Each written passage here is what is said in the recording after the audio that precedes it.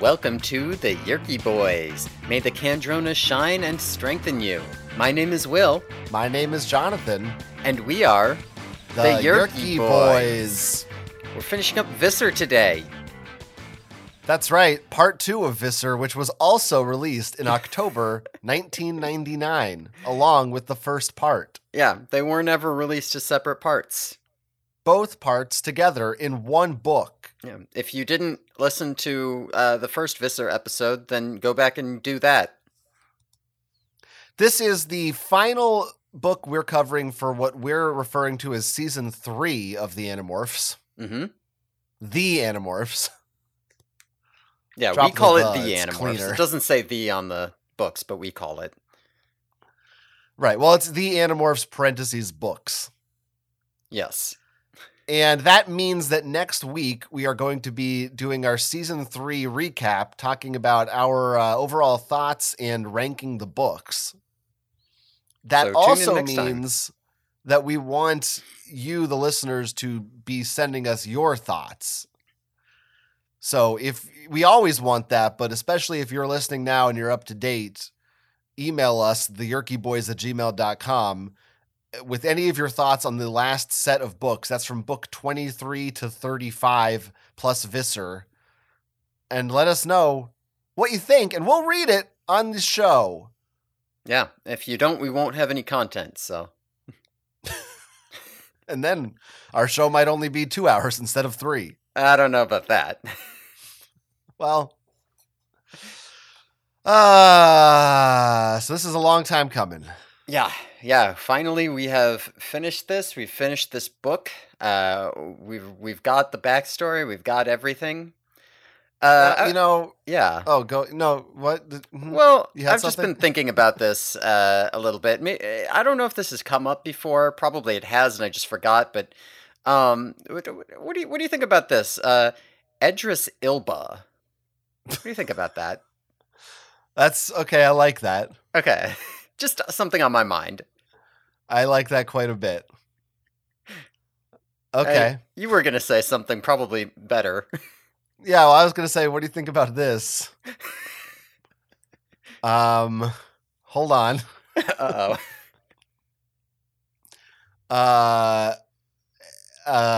S.M. Watterson? I guess. I couldn't. I mean, think you of a already Sam. had a good SM last time. Yeah, I know.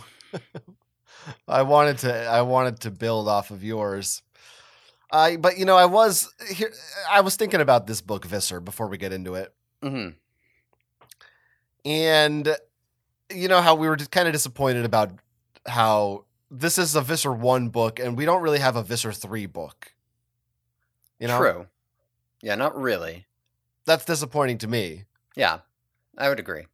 So I wanted to put together like some kind of a special tribute to Visser 3 to sort of balance things out. Mm-hmm. What ended up happening is I just sort of came to the conclusion that Visser 3 is not that interesting. Is that so? Yeah, so I started focusing more on Visser 1. Because I think there's more to chew on with her. Uh-huh. And what then ended up happening is it wasn't really my intention. I was kind of trying to do like a tribute to Visser 1 in my own fashion. And it ended up being kind of like a fetish thing, I think. Oh no. What's coming? Other than you, apparently. Which okay. That's really vulgar. This show, we try to keep things classy. Would you like to hear what my tribute is? I would like to hear your tribute, yes. Okay, thank you. You're welcome. You're gonna like it's clean. It's very clean. Okay. Here, take a listen to this. What I did. Hold on. Wait, it's not. We'll cut this part out. Here we go. K.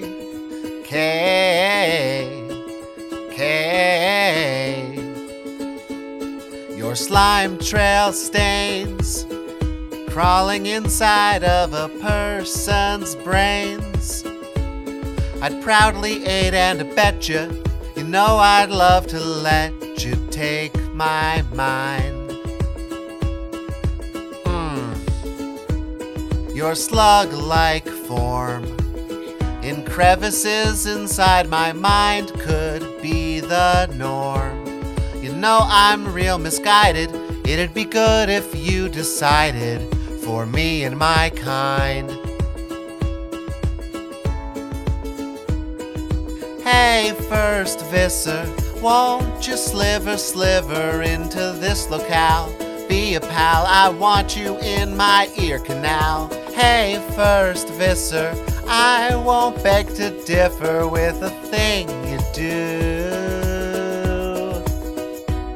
to me. Okay, so that's my little tribute. I think my favorite part of this is imagining you writing those lyrics and having to cope with how fucking stupid the original lyrics to that song are. Oh no, I think the original song is really good. I mean, don't get me wrong, I do love that song, but yeah. Well, this version, I guess the lyrics are a little bit of an improvement. Yeah, I think that's probably true. And it does get a little, like I said, it devolves more into fetish territory as it goes on. But as much as I would love to play the full song for listeners, unfortunately, I have to gate that behind the Patreon. Yeah, 18 plus. Correct. So if you want to hear the full, uncut, explicit cut of that song, you're going to need to sign up for our Patreon at patreon.com/theyerkyboys. And proof of age required.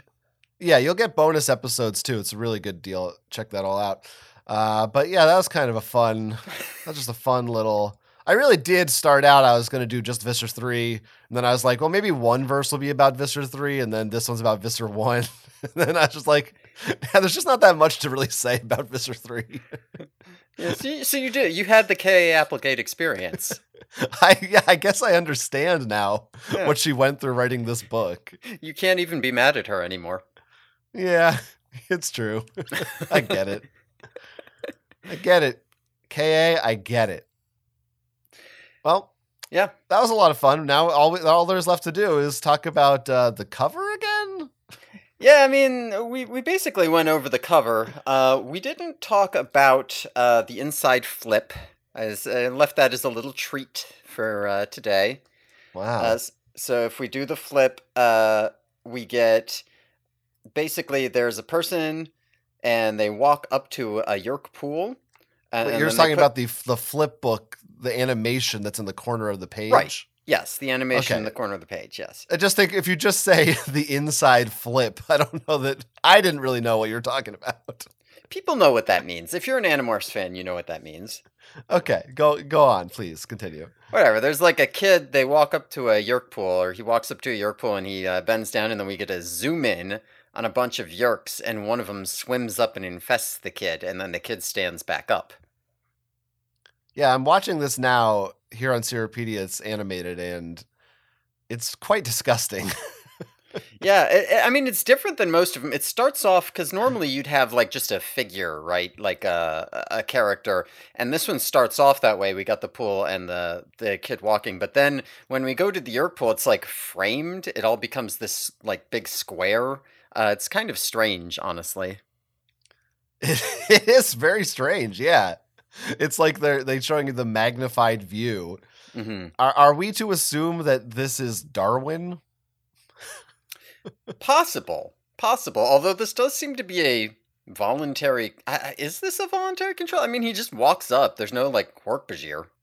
I thought maybe he walks up and does a Yerk crawl out of his ear? It's hard to tell. I swear it's crawling in. Let me do a little flip again. I mean, it's hard to tell. Like, it looks like a Yerk comes... Actually, no, I think a Yerk comes out first. So that second Yerk, are you saying that Yerk... Oh, you're right. A Yerk does come out, but then... Because the other Yerk goes in the same spot. Does it go in, or is it just going behind his head? Does he get Yeah, that uninfested and reinfested? What's happening? to, to be honest, none of them really look like they're actually going in or out of his head. It just looks like they're swimming in the background because that's what's happening. They didn't like Yeah. CG a yerk into his ear. I mean, since I have the physical copy, I can like pinpoint like individual frames very easily. That's got to be a yerk coming out of his ear. I'm pretty sure that's supposed to be like uninfested and reinfested. He's like, I gotta switch out for a fresh yerk. Yeah. He's still voluntary though, I think. Yeah. I don't know. Why don't they do that? Why don't they have multiple yerks in the same body? Because then people wouldn't have to like be gone for several hours. They could just like pop in and then pop back out like a minute later. They Oh wouldn't have to have yeah. the cages and stuff. Uh, they Well, they're they they're would be able to keep territorial. tabs on their other yerks too. Like if one of them was a resistance yerk, the other one would know. Right. So like, Right. The buddy system. yeah, seems like a I good maybe idea. maybe it's too hard to schedule because then you always have to have like they have to go to the pool at the same time, Hmm. you know? Yeah, or I Just guess maybe you get like 3 days in, 3 days out, and they want the whole time in the body. I don't know. Well, we also have the inside cover, the jacket, the K Applegate's Yes. biography. Yes, and most of that's the same as we've had before. It's the same picture of her turning into a lion, and as far as I know, the first paragraph is, I mean, it doesn't give any new information other than that she's like making Everworld or whatever.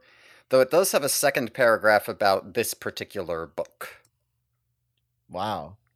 I don't I don't know What's it if you say? it says, in writing Visser, I wanted to address one of the big questions fans regularly pose. How did it all start? I wanted to suggest the possibility that the Yerk evil could only flourish when it met with human weakness, but I also wanted to suggest the possibility that human strengths, simple human good, in this case a mother's love, could weaken evil. That's what Pretty it says. pretty trite. Fair enough. But hey, she wanted to show how it all began. Yeah.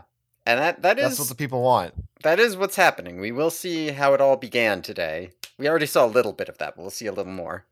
There's also I don't know, I'm seeing on Seropedia a Visser iron-on scan, like to iron onto a t-shirt or something. Interesting. There's instructions on how to use it that I look wonder like if they I had came from that. a book. Was it like a tear out, or did it maybe come packaged with the book? I have no idea. Just says it's got it just looks like the cover and it has instructions how to iron it onto a t-shirt or a piece of fabric. Interesting. Yeah, I don't recall this though. Like if it came packaged with the book, I could easily have just missed it. Who knows? One other thing that we didn't say about the cover last week that is very important. Yeah. The logo of Visser is the font that we used for our logo. Oh wow, I didn't know that. Yeah, the Yerk. Well, I should say it's a facsimile. Somebody made a replication of the font. I don't know if it's like legit the font. If Mhm. they're they probably just made those letters. Yeah, yeah. but yes, the Yerky Boys is written in what is supposed to be Visser font. That's pretty good. We did a good job on that. I'm not going to say Yes, which one of us made that, but whoever it was did a good job. It might have been yes. me. It could have been. Collectively, we both did Possibly. a good job. Uh, I also did look into it because last time I said I didn't think that this book was released in paperback. This book was never officially released in paperback, but apparently it has a Scholastic School Market edition. So there is a paperback version of this floating around somewhere. damn. Yeah, rare books. I'll find it. Cool, thank you. You're welcome. All right, well, I'm ready to discuss part 2 of Visser. I mean, if you are. Yeah, I mean, there's not, we already went over most of the stuff to do with the cover, so we can pretty much jump into it. Yeah, let's dive in like it's a Yerk pool. Yeah, that's what we, the Yerky boys, do. Okay. Mm-hmm. So if you recall, last time we ended on a cliffhanger. As you recall, the Edris 562 is on trial. The Earth invasion starting. Blah blah blah blah blah. But at the very end, we got that homeless guy, Spacey, who reveals that she and SM-293 were in a relationship in their hosts and had kids together. So Visser 1 at this point does confirm the accusation. She infested a woman named Allison Kim, and SM infested a guy named Hildy Gervais, and the two or four of them had kids together. Visser 1 resumes telling her story. She tells about how she infested Allison, who was a scientist, in a swimming pool and killed Jenny Lines in the process. Jenny Lines, as you recall, is the drug addict floozy type that she was infesting. Of course. Yeah. Edris 562 actually really likes being in Allison Kim. She's like interesting and intelligent, and she actually fights back. She's not boring like Jenny Lines was. There's some more arguing back in the present between Visser 1 and Visser 3 about whether she's a human sympathizer. Did you actually need, a strong host like Allison to understand humans, or are you just whatever? And Visser 3 demands a live memory dump, which would prove everything and fuck like all accusations, all everything. It would fuck Visser 1 over, and it would also potentially fuck over Marco and the Animorphs.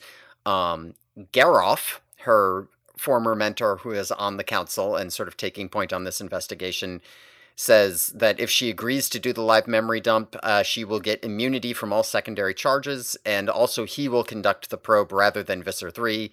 So Visser 1 is kind of trapped. She has no choice but to agree. All right, so let's go over this bit here. Okay. Introduction of Allison Kim and Hildy Gervais. So I mean, yeah, I mean, unless you have an initial comment here, it's just the pool scene here to me very much sticks with me. Like as a kid, this scene it really resonated. How fucked up this scene is, right? Yeah. The fact that there's no chlorine in the pool. Yeah, that's disgusting.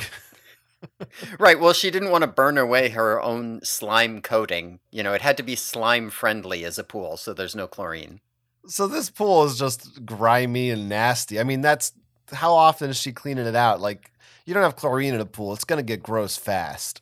They're probably cleaning it out. We find out that the Yerks, like later on, we will find out that the Yerk pool, the modern Yerk pool, they clean the bathrooms every 20 minutes. So I feel like they're pretty, you know what I mean? Like they're pretty cleanly. She probably is having that pool cleaned out pretty regularly. How often do they clean the Yerk pool? Because those Yerks are just fucking. That's a good question. No idea. Yeah. It's disgusting in there. They're swimming around in their own filth. Anyway, yeah, no chlorine in that pool. Yeah, this seems some cold shit. She goes into the pool as Jenny. Mm-hmm. Pulls Allison Kim underwater. Yeah, it's like all playful. She's like, hee, gotcha, and pulls her under. Yeah, it's Wild Things with Denise Richards. Yeah. Right? And it's Blue Lagoon. She's pulling her under. And then she's like, hey, guess what? There's a little slug in my head, and now it's in you, bitch. Yeah. No, first she like punches her in like the stomach and the head to like stun her, and then presses her ear up. Yeah. And then in the new body, well, now she can't have Jenny Lines Yerk free. Yeah. So she just drowns her. Yeah, she makes Jenny, her last action is to make Jenny Lines breathe. So Jesus Christ. So Jenny breathes in, and then she leaves the body, and then she's all like, yeah, then I made a big show about dragging her out and saving her, but like she was gonna die. I made sure that would happen. Yeah, it's very fucked up. It's really fucked up. Very dark. This poor drug addicted, sad I know woman. I mean, we also find out here that she kept on doing coke because as long as she kept doing coke, Jenny didn't really give a shit about being infested. Like, she just wouldn't fight back.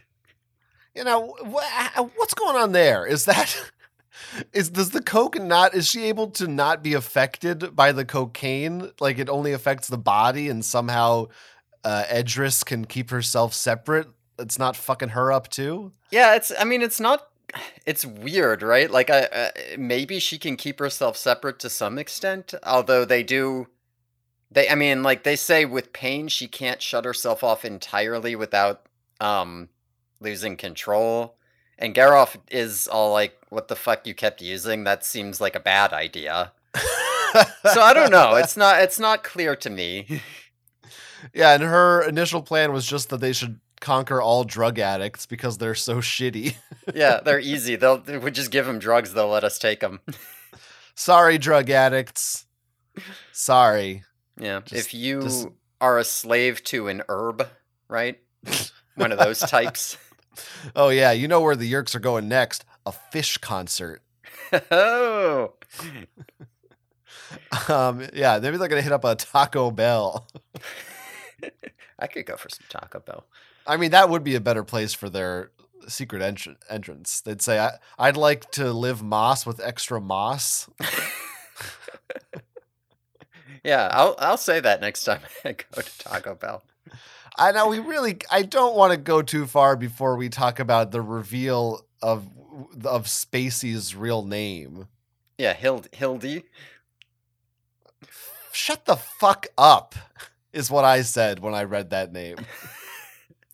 Hildy Gervais. It's a regular French name, it turns out. We find how out he's French. I think that's a normal name in France. 35 plus books in, how is she still managing to shock me with these names? Like, it's crazy. Yeah, I bet last time you were like, oh, Spacey, yeah, that's his nickname. His real name's probably something more normal than that. Hildy Gervais. Good, like, what the fuck? I don't even understand it. Whatever. Listen, just next time you go to France, just shout out Hildy, and like 3 people look up, and you'll be like, "Oh, I see." Sure. Do you think that Hildy's related to Ricky? Yeah, I think it's his older brother, maybe. Do you think Hildy's like, hold on, what's that? You think there's a god, mate? Yeah, that's probably right. I think isn't he off the atheism and onto hating trans people now? Well, isn't that his new shtick? I didn't watch his newest special. I'm sure he does a little of both. That's probably true. I don't actually know. Sounds like somebody's being a little bit of a snowflake over there. I don't know who that could be. Sounds like somebody is getting triggered. I didn't say it was. I'm just saying that's what I thought was happening. I see. I'm not triggered. You're not saying whether or not you condone his hatred of trans people. That's just what you heard he's doing. Right. I don't want to be a snowflake. No, nobody does. Now, Allison Kim. Yeah. It's a normal name. It is. Yes, that is a normal name. I have to give that the normal, so the seal of normal. Yeah. And Allison Kim kind of reminds me of Melanie Strider. Would you agree? Who is that again? I know that name. Don't I? Melanie Strider. She's in the. She's related to oh Christ. Oh, maybe I don't know who this is then. No, what did they call her? The Wanderer. Yeah, she's related to Wanderer. Oh. Wanderer is Melanie Strider. Okay. From The Host. No wonder. I just completely fucking forgot. From Stephanie Meyer's The Host. Okay. Yeah, you see how much of an impact that fucking left on. Yeah, well, yeah, I see what you're saying. Yeah. They're both, Allison Kim, like Melanie, is so special. She's the first one. She's able to kind of convert Edris to be a human lover in a way. Yeah. Yeah. I mean, it's a little bit better than in the host because in this Hmm. case, it's just that she's like smart. This probably could have been most scientists, but I don't know. But yeah, 100%. I do wish when we had done our host episode on our Patreon, which people could subscribe to right now and listen to, only $5 a month, that we had read this back half of this book first. But what can you do? Yeah. I mean, I think honestly, it's fine Yeah, it without is it. fine, but How far are we going with Allison Kim? What? I yeah, I guess we mean haven't we got that far with her yet. yeah, I mean we haven't gotten super far, but we did also find out about The like council and Garoff and yeah, there's a bit where she like withdraws control from Allison Kim like as a test, right? Um oh yes, oh yeah. Though that the part with the eye, yeah, the part with the eye is also great. that story is wild. Yeah, Yeah. so she gives Allison Kim control of first the fact that she can segment out her control like this. It's very impressive. She's like the Cassie of Yerking. She gives her control of just her left eye as a test to see if she'll notice. And Allison Kim tries to use it against her. She closes her left eye while Edris is driving the body in a car. It's a little confusing to refer because they're both in the same body. hmm To like, it's kind of crazy. I don't. They don't die. It doesn't work, but Yeah, like she tries to like get her in a car crash with it. Yeah. yeah, No, it's Allison's a real firecracker. yeah, it's cool. I do. There's a good bit there where she says, "I didn't know that humans would die rather than accept defeat. I knew they said they'd do it, but I didn't know they'd actually do it." Yeah, this is more of your favorite thing, right? Yeah, Humans are the most special little guys. That yeah, but I don't actually know how much that's. This part I'm actually more okay with because I feel mm, like this part is more nuanced than that. Like this is behavior we see in other species too, and again, we get an immediate follow up right here. Fortunately, few humans are Allison Kim. Right, there is some more right. nuance to this, where it's like I didn't realize that they would do it, but like you know what? Actually, a lot of them don't. Yeah, yeah, especially if they're drug addicts. Yeah, and I mean, this is again, this comes back to the arguments that we keep coming back to Visser 3 and Visser 1 having this argument, which effectively comes down to how many humans are going to fight and how much can we infiltrate versus fight, right? Visser Three's stupidity is just a straight up plot point now. hmm What I don't know how I feel about that. It's Now he gets a like little bit. I mean, I don't want to get ahead of ourselves, but he will get a little bit vindicated soon. But like, yeah, right here. if you say so, we'll see. We'll see when we get there. But yeah, I mean, Visser One calls him out directly for being stupid. Mhm. And is it this part or maybe it's later on when she directly references Yeah, yeah, past events? yeah. Later on, she directly references past events. It's later on, Yeah, so but maybe I'll right wait. here, she does like say it's ironic that like you of all Yerks who studied the Andalites when no one else would has turned so stupid when it comes to dealing with humans. Right. So yeah, I don't know. I'm just wondering when this choice came about because I don't believe Visser 3 was always supposed to be stupid. hmm Yeah, I think And that is probably true.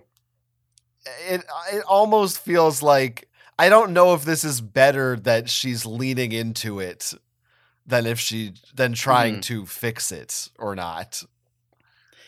I just Yeah, don't know. it does feel like a reaction though, right? Like as she says later, you did the stupid anti-morphing ray, you did the stupid free will potion, you failed at the Marriott thing, you had all these like big grandiose plans instead of just doing the slow infiltration like I told you to, and you fucked them all up because you're an idiot.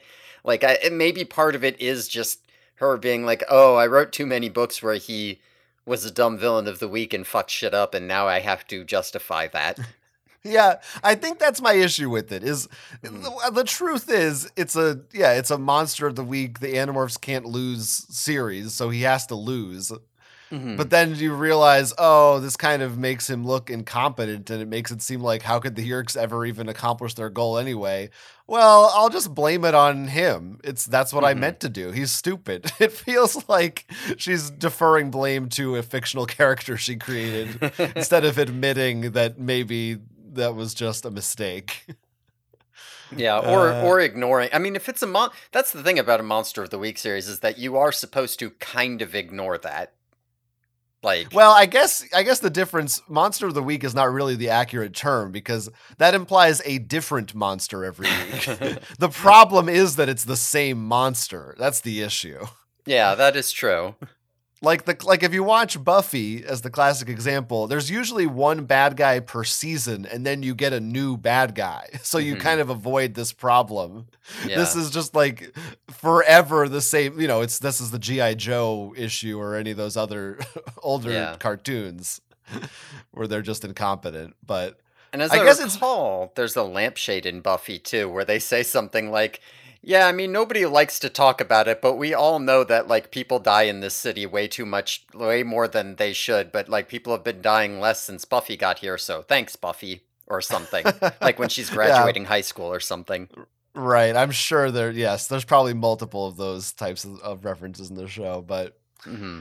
I guess that I have to say, I mean, it's better than just not acknowledging it at all, right? I'd rather it be a little self aware than Hmm. just continue onward and just be the 80s cartoon and that's it.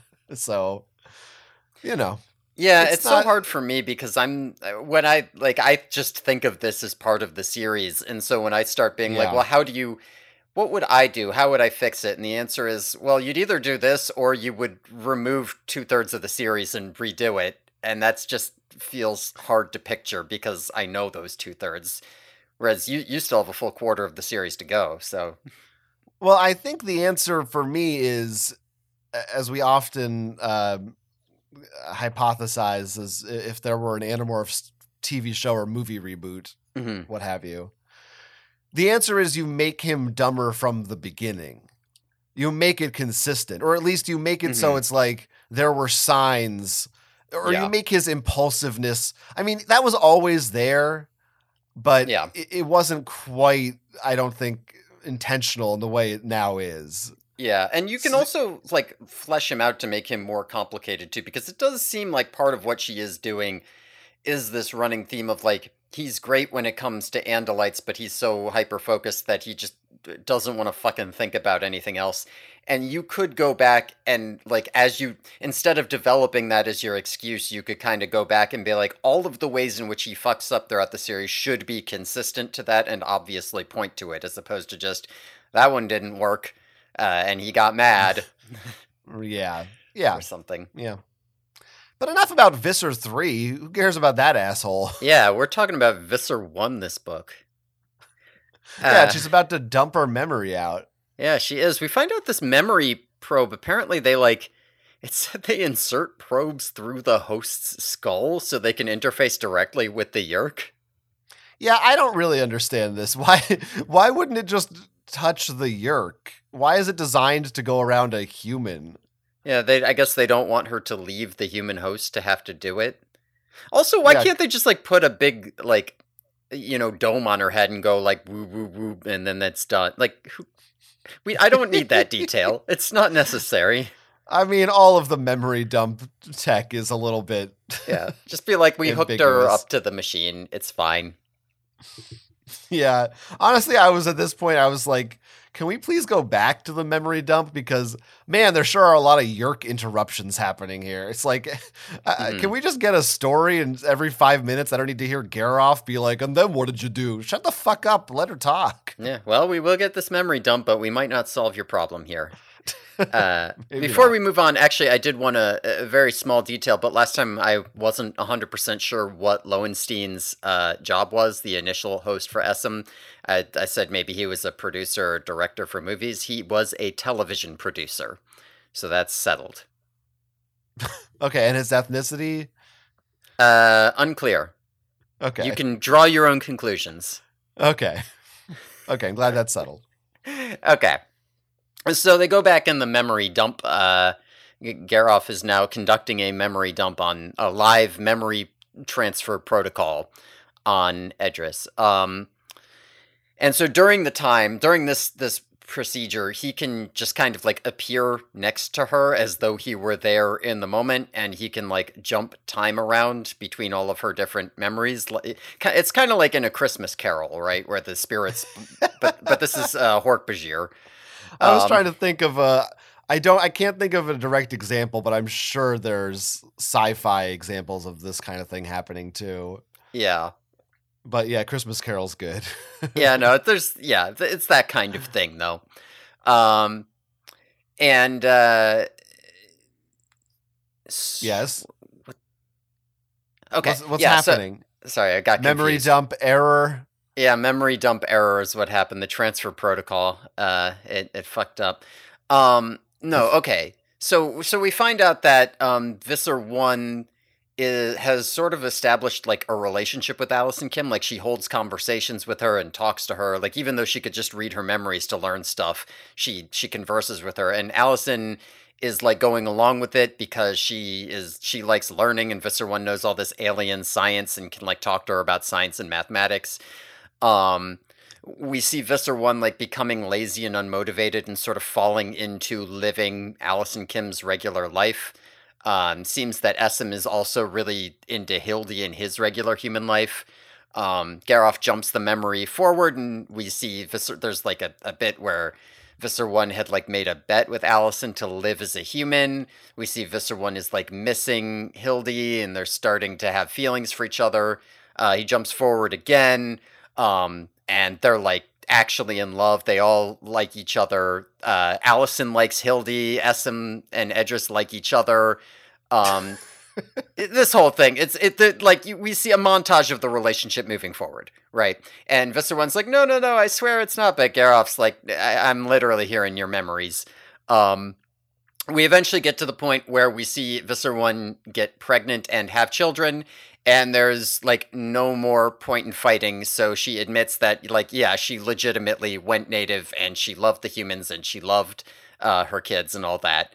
And and we get a scene where we see like she and Essam and Hildy and Allison all agree together that like no matter what happens, their kids have to survive, right?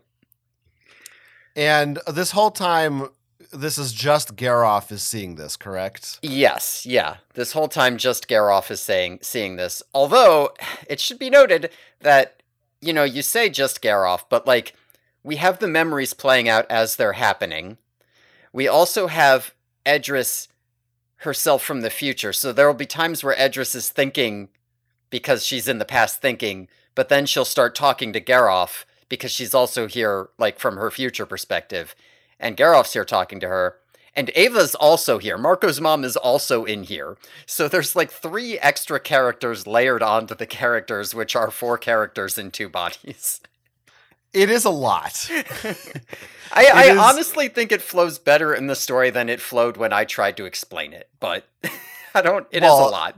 That's a low bar, but yes. Yeah. It is, for me, the most confusing part is sometimes just when Eva talks, because it's in thought speak, but also Visser 3 speaks in thought speak, and they don't always really. You kind of. I mean, it's pretty clear who's talking, but when it first starts, I'm kind of like, hold on, I have to switch gears here. Who is this, and what are they saying? Yeah, there's a lot of voices in heads that may or may not be talking to the reader or to themselves or to each other. It's like it really feels like a lot of this, including this specific device where Garoff is appearing in her memories, feels like it would work better in a visual medium. But, that is probably true. It's fine. It's not like so confusing that it's overwhelming, but it could be a little clearer. Yeah, Visser One loves Allison Kim now. Again, just like the host. Right. Just like the host. They're chill with each other. Garoff can't hear Eva, though. Is that correct? I don't know. I honestly have no idea if Geralt can hear Eva or not. Ava. I was decided I was going to say Ava. Sure, I'm gonna say Eva. Yeah. Okay, yeah, another mystery. It's a mystery. He must Yeah, I not be mean, able to because wouldn't he figure out that their animorphs are humans and whatever else she doesn't want to tell yeah, him? I guess. I mean, he can't read Ava's mind. Did Ava say something about? She did, didn't she? Didn't she say something about like my son to save your son at the end? So maybe I guess Geralt Probably. can't. Yeah, I don't know. I would have to read it and try to figure that out. But I feel like it is very unclear. Yeah. It's yeah, I don't know. And it doesn't really matter ultimately. Yeah, no, He they doesn't don't. do anything. Yeah, well, you might as well just assume they can't or something because clearly it's not supposed to matter. That like, yeah, maybe Geralt just ignores everything she says because she's a host. Who cares? Right. Even the Uh, fact that I'm also even still not 100% sure how it works in regards to Eva. It doesn't go both ways. The host can't read the Yerk's thoughts. I kind of thought they could, but I Uh, guess. no, normally the host can't read the Yerk's thoughts unless the Yerk lets them. Like they can get like maybe a sense of the Yerk's emotions and feelings, but they can't like directly access their thoughts unless the Yerk like broadcasts or like lets Hmm, down their walls or something. okay, sure. So this ultimately is like a fucking weird poly relationship we have going on here. It's right. Yeah, that's not necessarily the wrong way to look at it, I guess. Yeah, it's Hildy, Allison, Edris, and Essam are all in this creepy host parasite love fest. Yeah, it's pretty good. It's kind of Not kind of to kinky. kink shame or anything. That's okay. This is a safe space to kink shame. Oh, good. Thank you. Thank you. Thank you. Uh, I don't know. I don't yeah, know. I It's mean, so we see. Okay, we see. This is where we see the Visser one like start to become human, I guess, so to speak, if that makes sense, or like be a human sympathizer, as they say. Um, something that I have brought up on multiple occasions before is this idea that the Yerks, um, they're all hyper militaristic and everything because they are in this military hierarchy society, and that there's not necessarily any reason that they wouldn't enjoy just living a normal life in a host body, and maybe even prefer it if they weren't raised in that structure. And I think I said last episode that it is kind of a big deal seeing Visser 1 in this position as opposed to like Aftran, right? Because Visser 1 is this big military person and even she is susceptible to it. Um, but because we get a couple lines in here that kind of like allude to that more, Alice and Kim saying like, "Oh, you have no pleasures of your own, do you? All work and no play." Or the part where Visser One says to Geralt that Allison was alive, she was more alive than any of us. Um, I Mhm. feel like this is really where you see that. Like when I talk about that, this is really where it's coming from. I think. And I I think I have thoughts about this that I think are best saved for the end, Okay.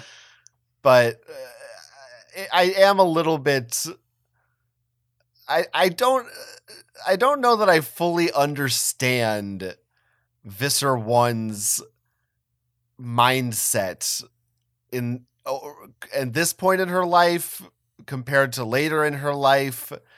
I don't know that I really get her plan in regards to humans and in regards to her kids and who is she actually loyal to.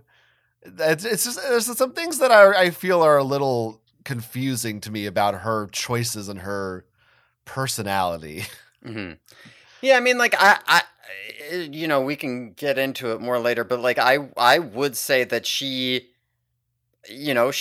a complex person. She is like capable of love. She does enjoy, but like she is what makes her tick is that she is mostly out for herself, right? Yeah. She enjoys living a normal human life. I think there are times on this podcast where you maybe underestimate how nice it can be to just live a normal, boring life. Where it's Excuse me? where yeah, but like it's like there are pleasures to just like lounging around and being a human relative to being like a general in a fascist society that she enjoys and legitimately loves for her own, because she likes it. It's nice.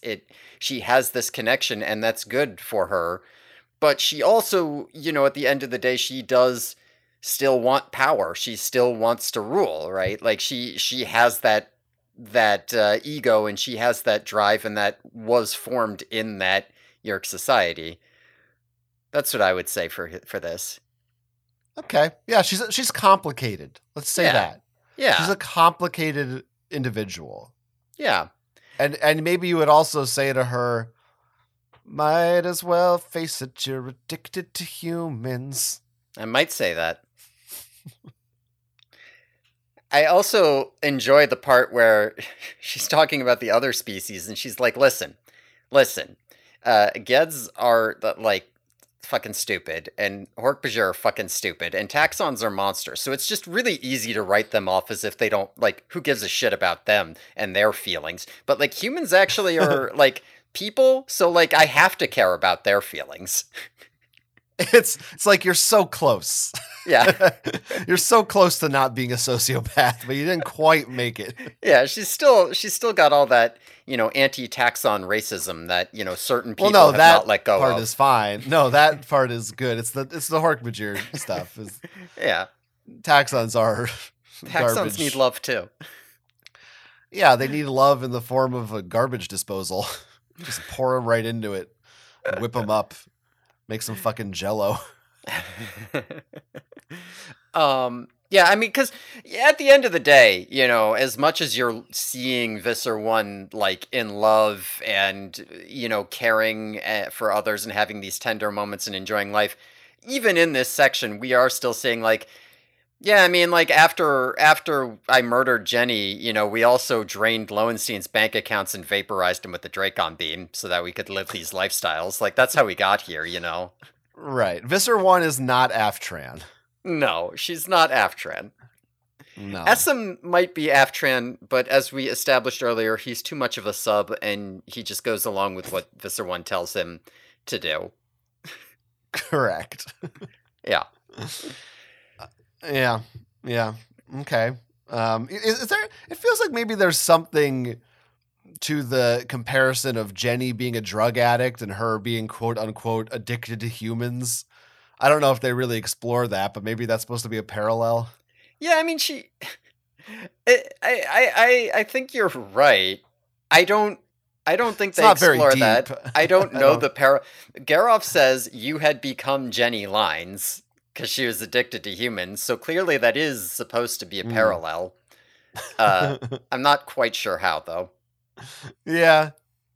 Drugs. Because Well, he's a Yerk. He doesn't know. Yeah, because cocaine is actually like a good and ethical and moral thing to be doing, I guess. They call her a junkie bimbo. Yeah, I was gonna say we can't move on before we say, if they use words like bimbo or skank, we got to make sure we bring it up.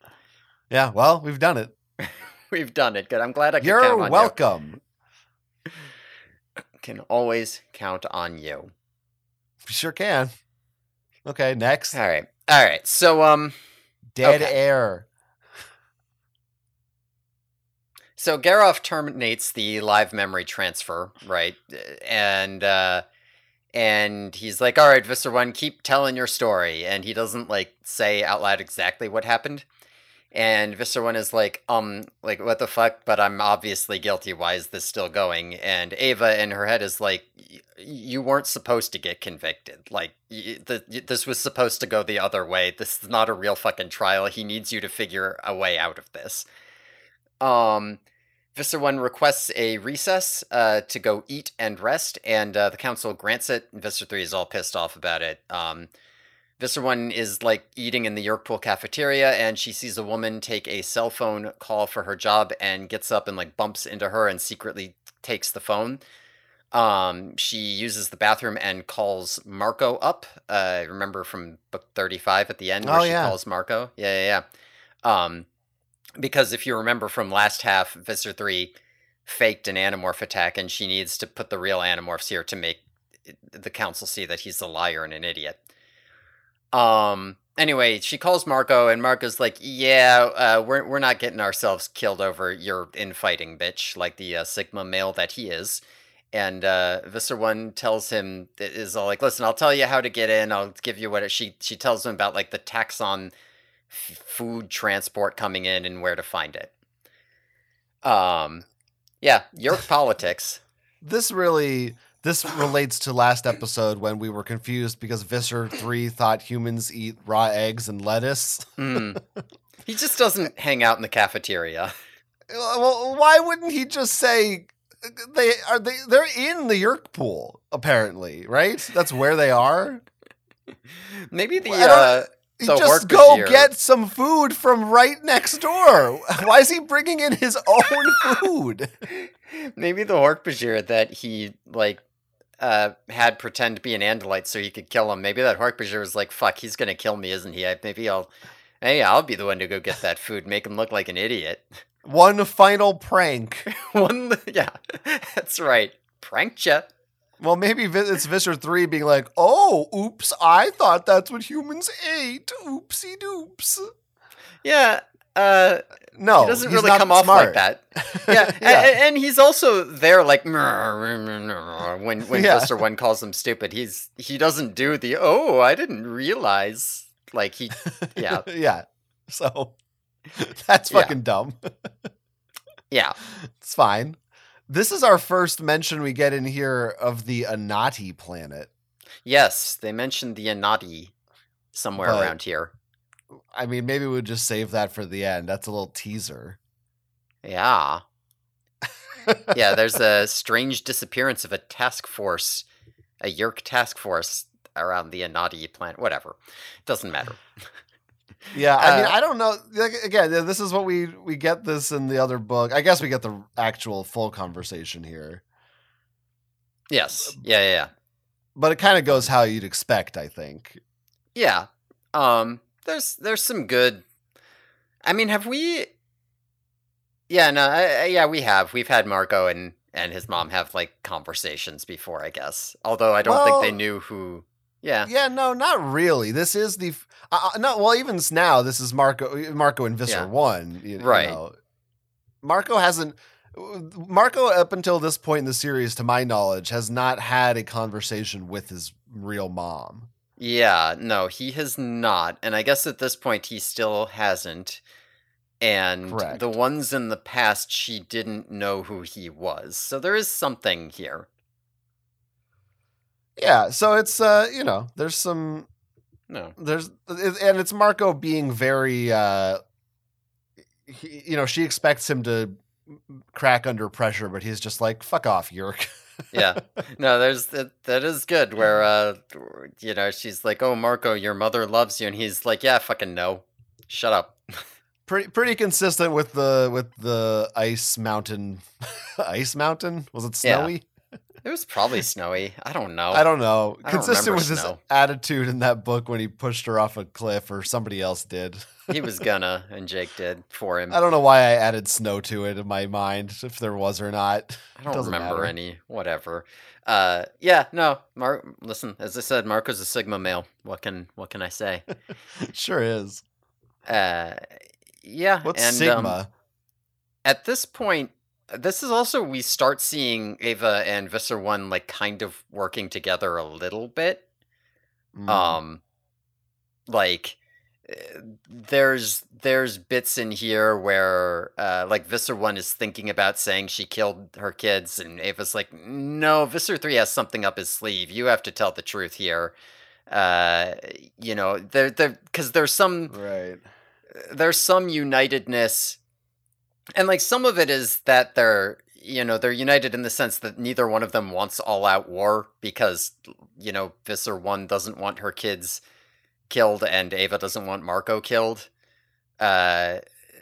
So there, but I think there's also supposed to be a little bit of Ava feeling bad now that she realizes that Visser One is capable of having motherly instincts to some degree. Yeah, it was a little confusing again for me, just seeing the difference of like how fucking great is Allison Kim that Edris is so in love with her and she fucking just hates Eva violently. It's I like mean, such a listen. yeah, Later on, they do actively say, "I knew better." When she infested Ava, she was like, "I made sure not to do that this time." right. So Yeah. some of it's experience. I don't know. Yeah. Listen, It's Allison Kim's great. What do you want? She's a bae. it's That's how it is. okay. I'm Don't just saying. come on. Don't say that. Jesus. Can you tell me, just out of curiosity, Yeah. describe Allison Kim? She's a scientist. Okay. She's Korean. Okay, yeah. She's intelligent. Right. She's curious about the world around her. Strong-willed. Okay. Is that true? It might be Yeah, true. It's probably because true. she kind of tries to Yeah. fight against her with the eye thing. Yeah. Right. Okay. Strong-willed. Yeah, that's good. Strong-willed. Yeah. Okay. Okay. So yeah. So there's a couple descriptions. Sure. What do you expect? You're getting the perspective of the parasite that took over her brain, you know? Right. She's not concerned about fleshing out the character. She's here to absolve herself of guilt. Yeah, if we lingered on this montage of the relationship, like if it was a relationship and not a montage of a relationship, we'd have gotten to know Allison Kim better. But like Garoff is not interested in that. He just wants to see if she's guilty, and then once he realizes she is, he's like, oh fuck, that's not what I wanted. Right. Okay. I like once again we see a little window into the everyday lives of Yerks. All the Yerks in the cafeteria, like right next to Visser 1 and Visser 3, trying very, very hard not to like look at either of them or do anything or say anything. Because they're just like, well, if I accidentally show sympathy to Visser 1, then Visser 3 will kill me when he wins the trial. Unless Visser 1 wins the trial, in which case, if I accidentally appear to be on Visser 3's side, she might have me killed. Yeah, I like that. That's good. Yeah, it's good. They're all just very unhappy.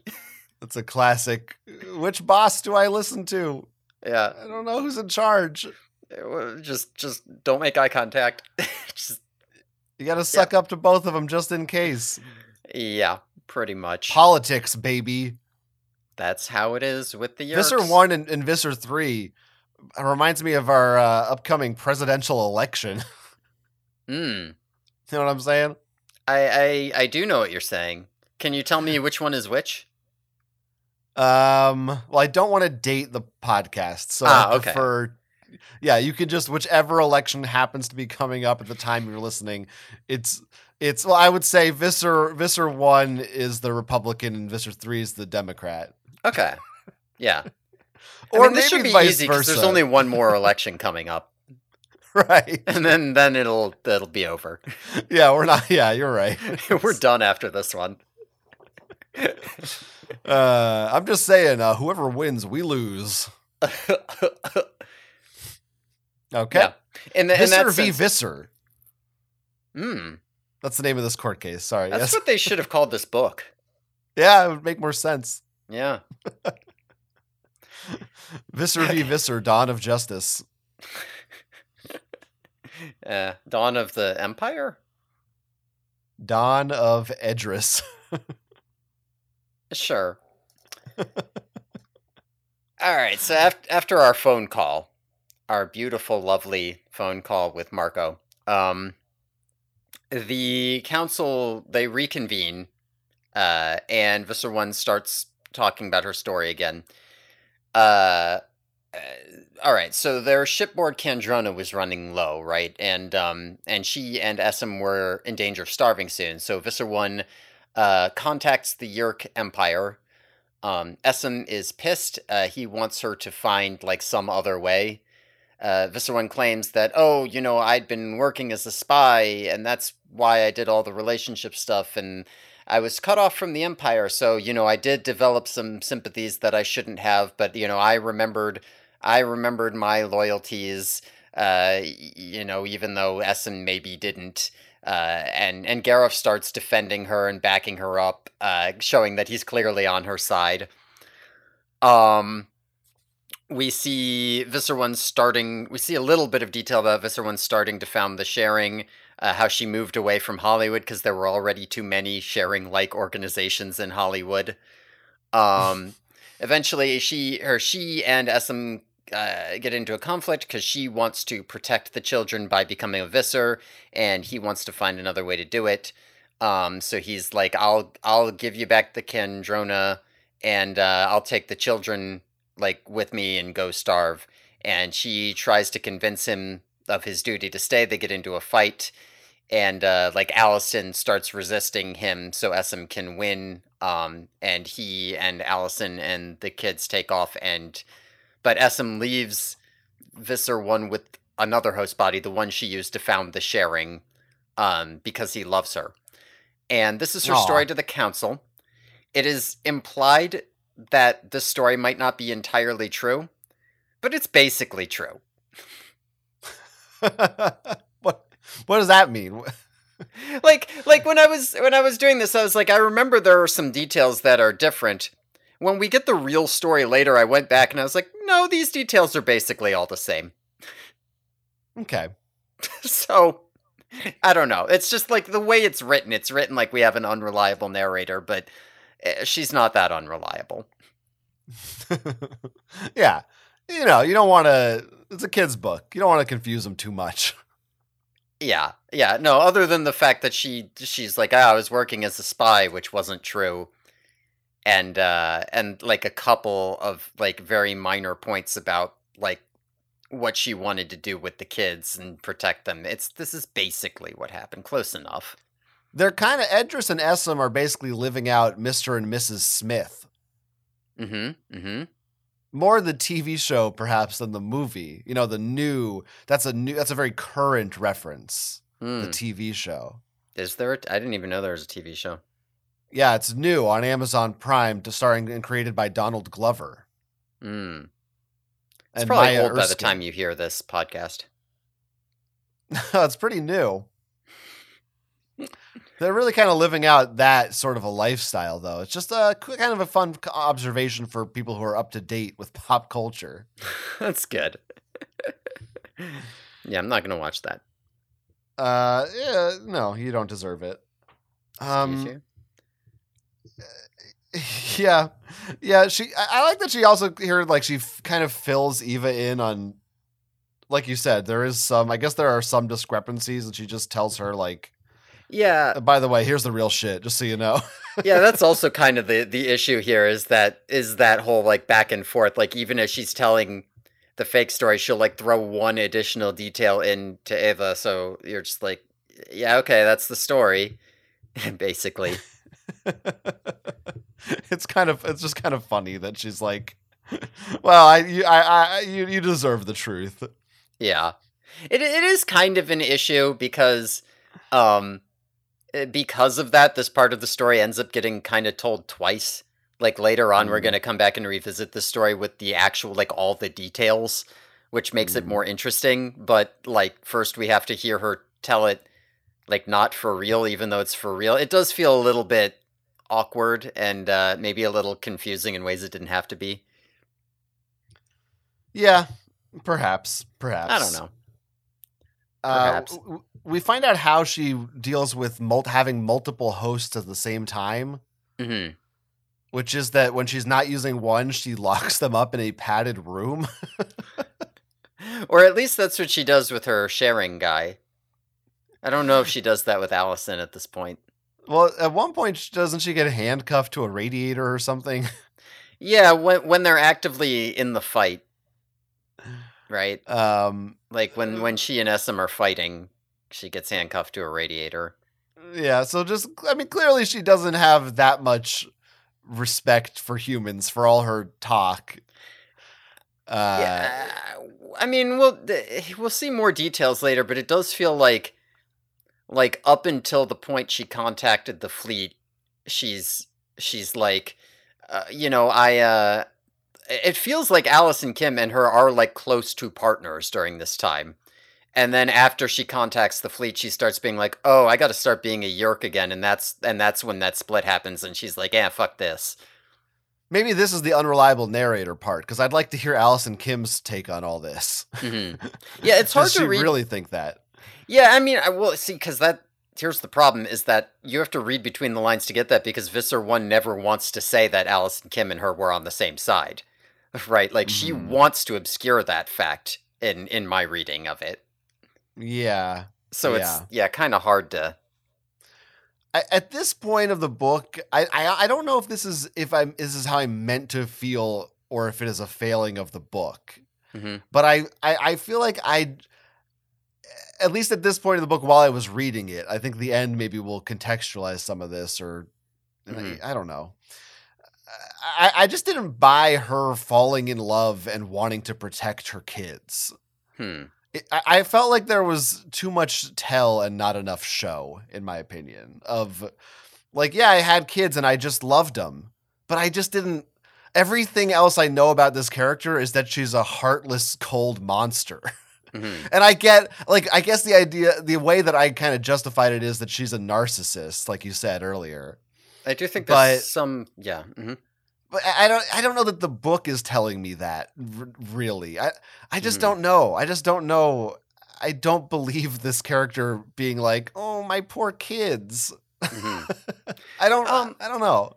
yeah, I don't know how much of that is potentially like a you problem, where because you've seen an evil side, you are just now completely unwilling to see a good side, and how much of it is potentially a K.A. Mhm. Applegate problem, where, because K.A. Applegate is a mother, she can say, like, well, she had kids, and that obviously changes everything. Like, it's easy for you who doesn't have kids to say, oh, she would just love her kids? Are you kidding me? That doesn't make sense. But if you were a mother, you would know that yeah, you would just love your kids. It does change everything. You know what I mean? Like if And she's it's the coming at it hardest from job in that the angle. world. Right. Like for me again, I am coming at this from Reddit Mm. as a kid. I accept it, but I've always accepted it. So, I think my again I'm just gonna say what, because I feel like I should save sure. this for the end. I don't know, but I guess my issue is that it feels like it's she changed and then just decided to change back. Like she Mhm. started out mean and nasty, then she had kids and it changed her forever, and then she was like, I should be a bitch again. Forget them. Mhm. And then she went back to that. So I Yeah, just don't get that.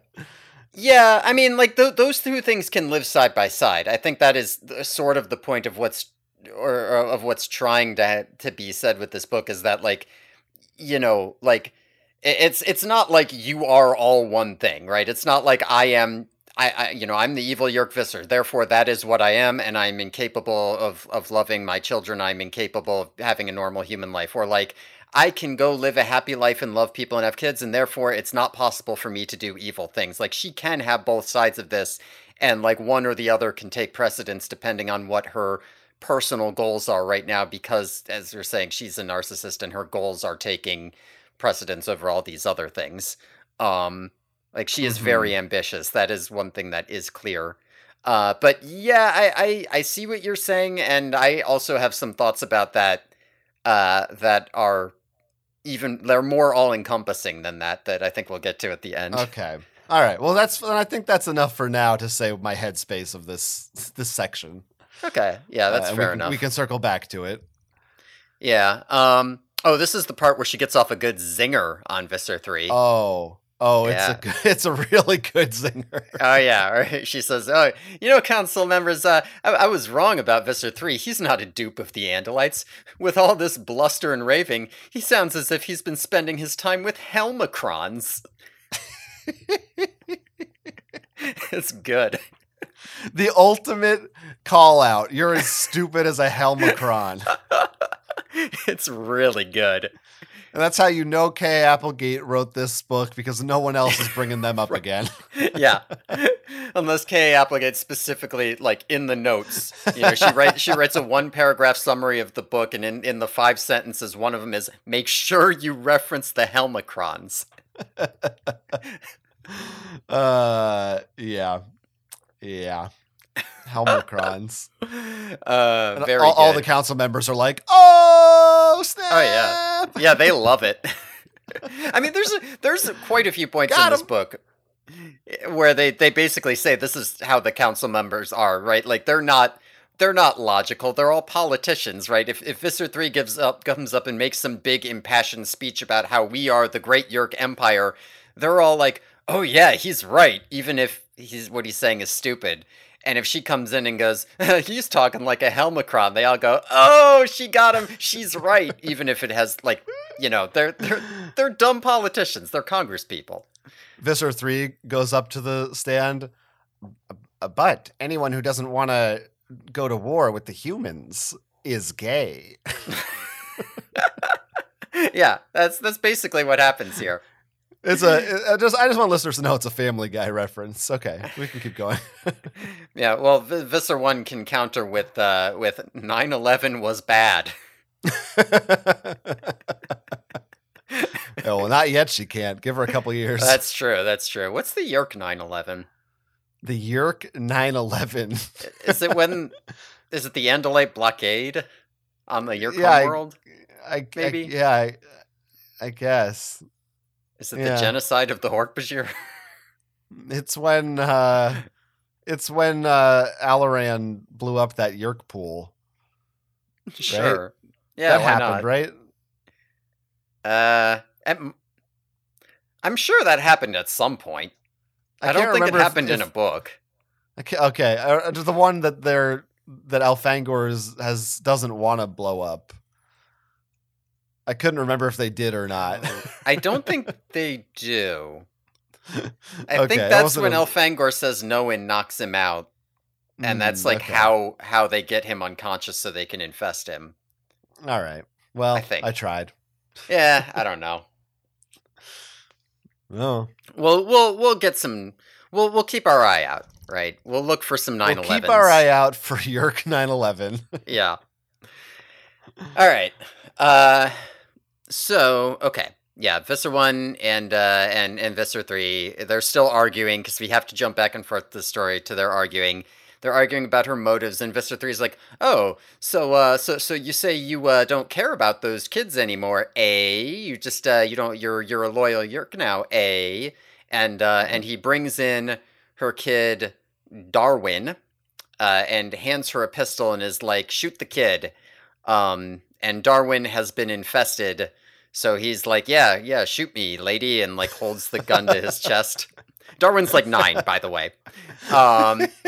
And she's like, "Oh no, what do I do?" But like before she actually has to shoot him, she sees Axe demorphing on Visser 3's back.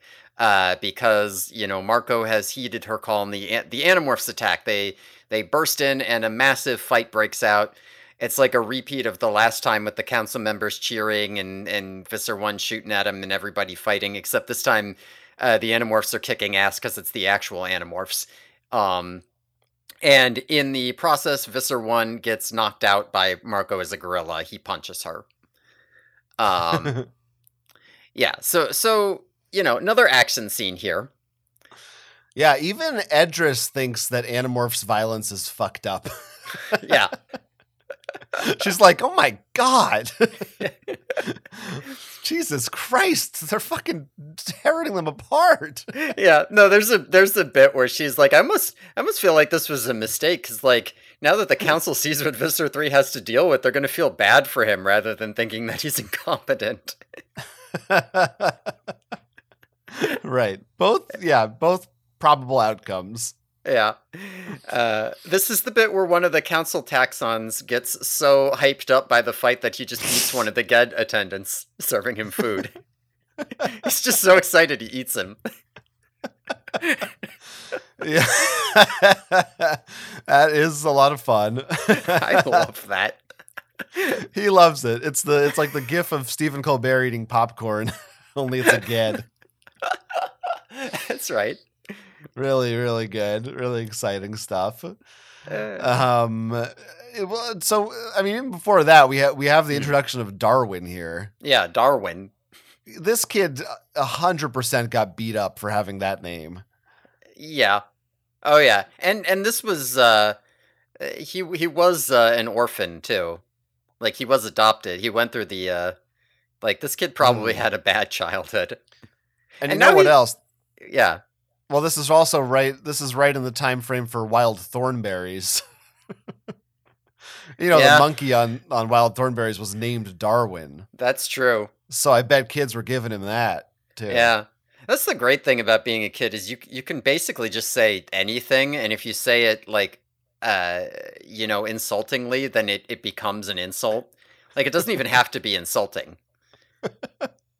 I'd bully the shit out of this kid. Yeah. Hey, Dar Wimp. Ooh, damn. Hey, Dar Wuss. What's Got up? a barbed tongue over there. Hey, hey. Far from being Careful with a with those woman. F's. All right. Anyway, so Darwin sucks, Uh, and he wants her to shoot him. yeah, I mean, the scene is also kind of horrifying to actually visualize. In the book, it's not that bad, but if you did this in a visual medium, it's like we talked in book 19 about like when Karen the 6 or 5 or 7 or 8 or who knows how old she was when the little girl Karen is all like you're our meat, you're our livestock. How that's kind of horrifying. Like if you have a 9-year-old kid and he's just like pointing a gun at you and being like shoot me mommy, like if you actually see that would be pretty fucked up. This is like even the scariest horror movies.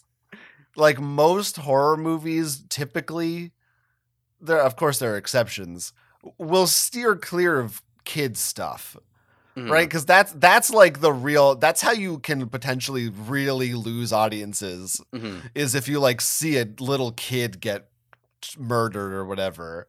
Honestly, anytime a movie kills a kid on screen rather than just implies it, I like cheer. I'm like, hell yeah. Way to Sure, go for having some fucking balls. Kill that kid. you devour a Ged walking by. Yeah, That's what that's I that's do. your thing. Yeah, any moviegoer near me better watch out. I might accidentally eat them. But so for this book to just so casually be like, yeah, and then her small son walks out with a gun pointed at himself.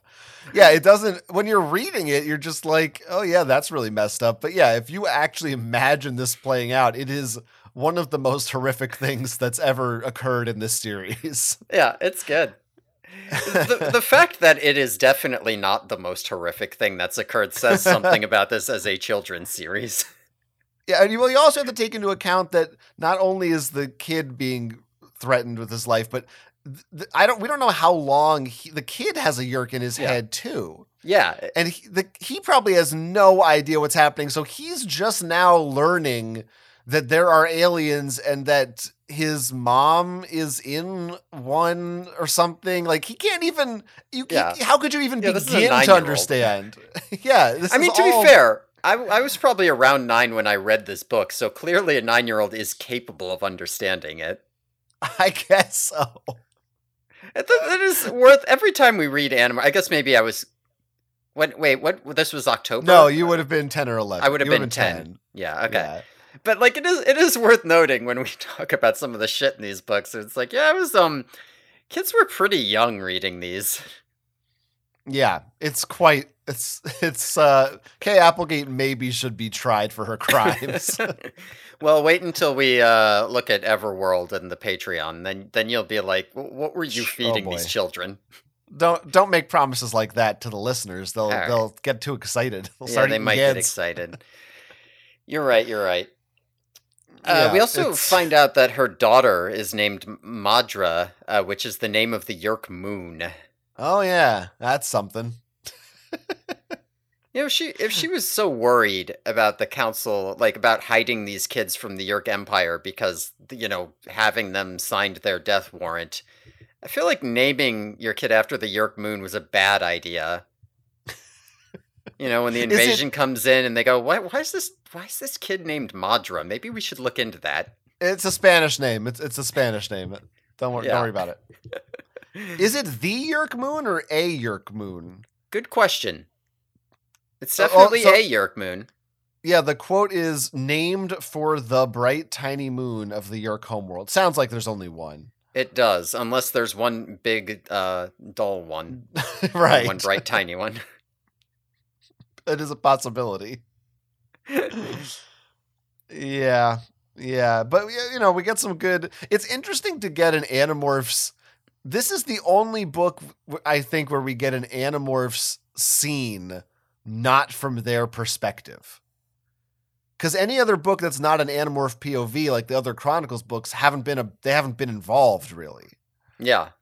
So here we're seeing what this kind of destruction, this fight sequence looks like from an outsider's perspective. Yeah.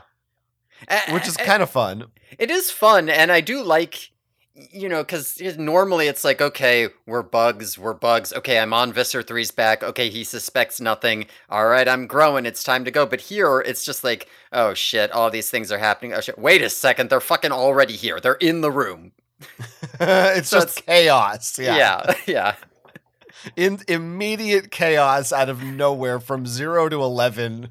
Yeah. All of a sudden, fucking bears are ripping us apart. Holy Right. shit. Cassie is intelligent enough to go fucking polar bear and not wolf here. And I'm pretty sure Tobias is in Hork-Bajir morph rather than Hawk. They're being that's smart exciting. for goddamn once. Yeah.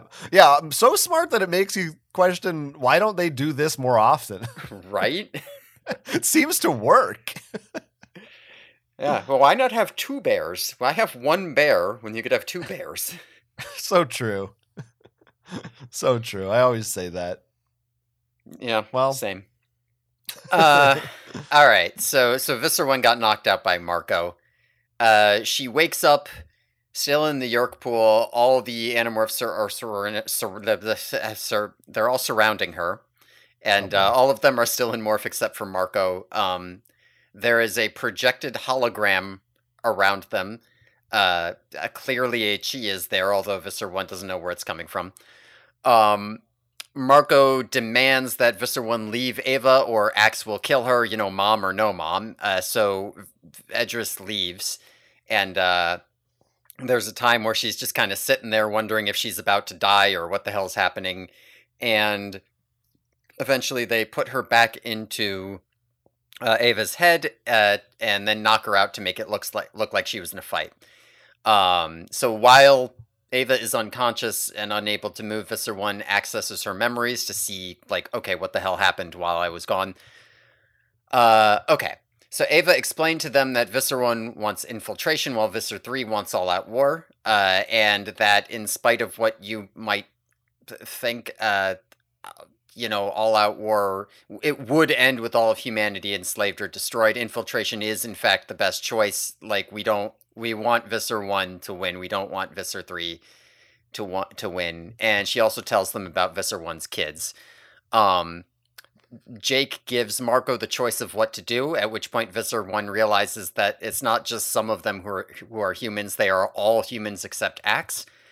And, we already found out they decide to let Visser 1 go, and Marco tells his mom he loves her, and they leave a message for Visser 1 that if, she personally takes over the Earth invasion, they'll, drop what they know about her to the council. So they want to keep the status quo with the infiltrate, Visser 1 wins, so they have infiltration, but Visser 3 is in charge, I guess.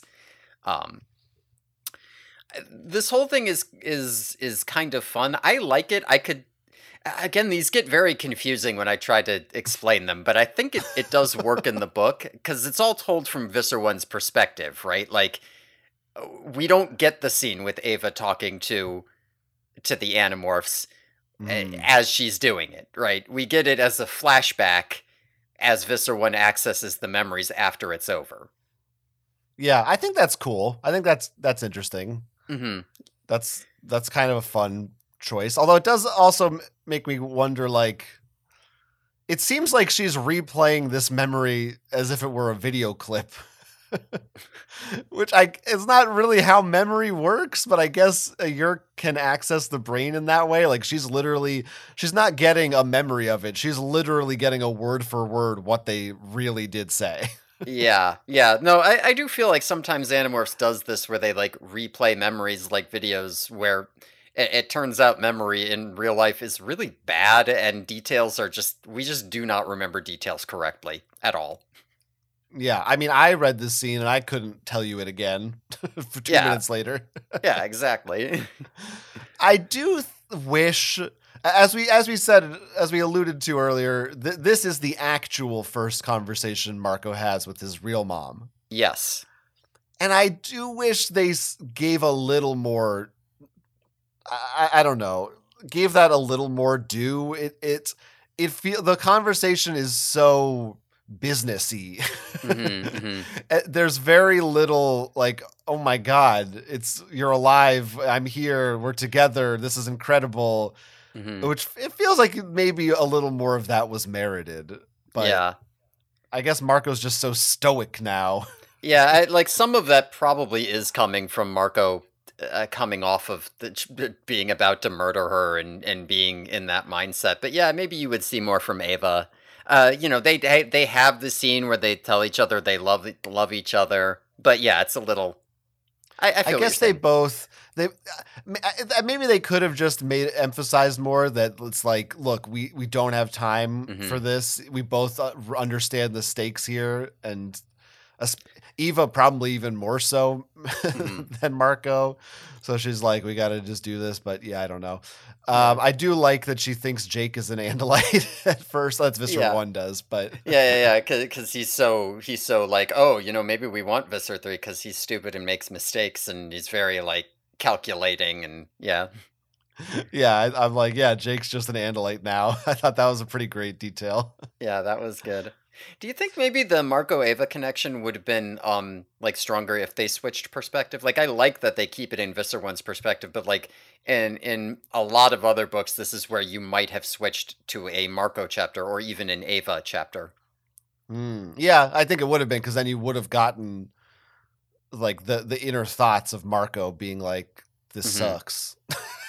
Or this is so emotional for me or whatever. Yeah. And same with Eva too, but I don't know, it also annoys me when it wouldn't make sense in this case. This already doesn't really make sense that we're reading this from her perspective in the canon of Animorphs, I mean, so Yeah, this is her own Heractila. See, because the problem is, like, you could put this as a trial transcript, except that in the book she's actively admitting all the things that she can't admit during the trial. So, yeah, yeah. You could say it's a memory dump or something. I don't know. We got this yeah, recording of her memory later on. I What? guess. Whatever. Then you get This a is the memory dump problem. within a fucking memory dump. Yeah. This is what happens when you go to lengths to make your series exist in the real world. Then you have to justify all of it too, and then you run into these issues. It makes no sense, but Hmm. whatever. And also this time, Jake decides, oh, you know what, Marco, this is your call for like what to do. It's like, Hmm. oh, now it's Marco's call? Because last time you just said, Marco, stay home. We're pushing your mom off a cliff. Well, no. It was Marco's call last time. It's just that Jake wanted to be the one to push her off the cliff, so Marco didn't do it. It was Marco who was like, Jake, you are unfit for command because it's your family.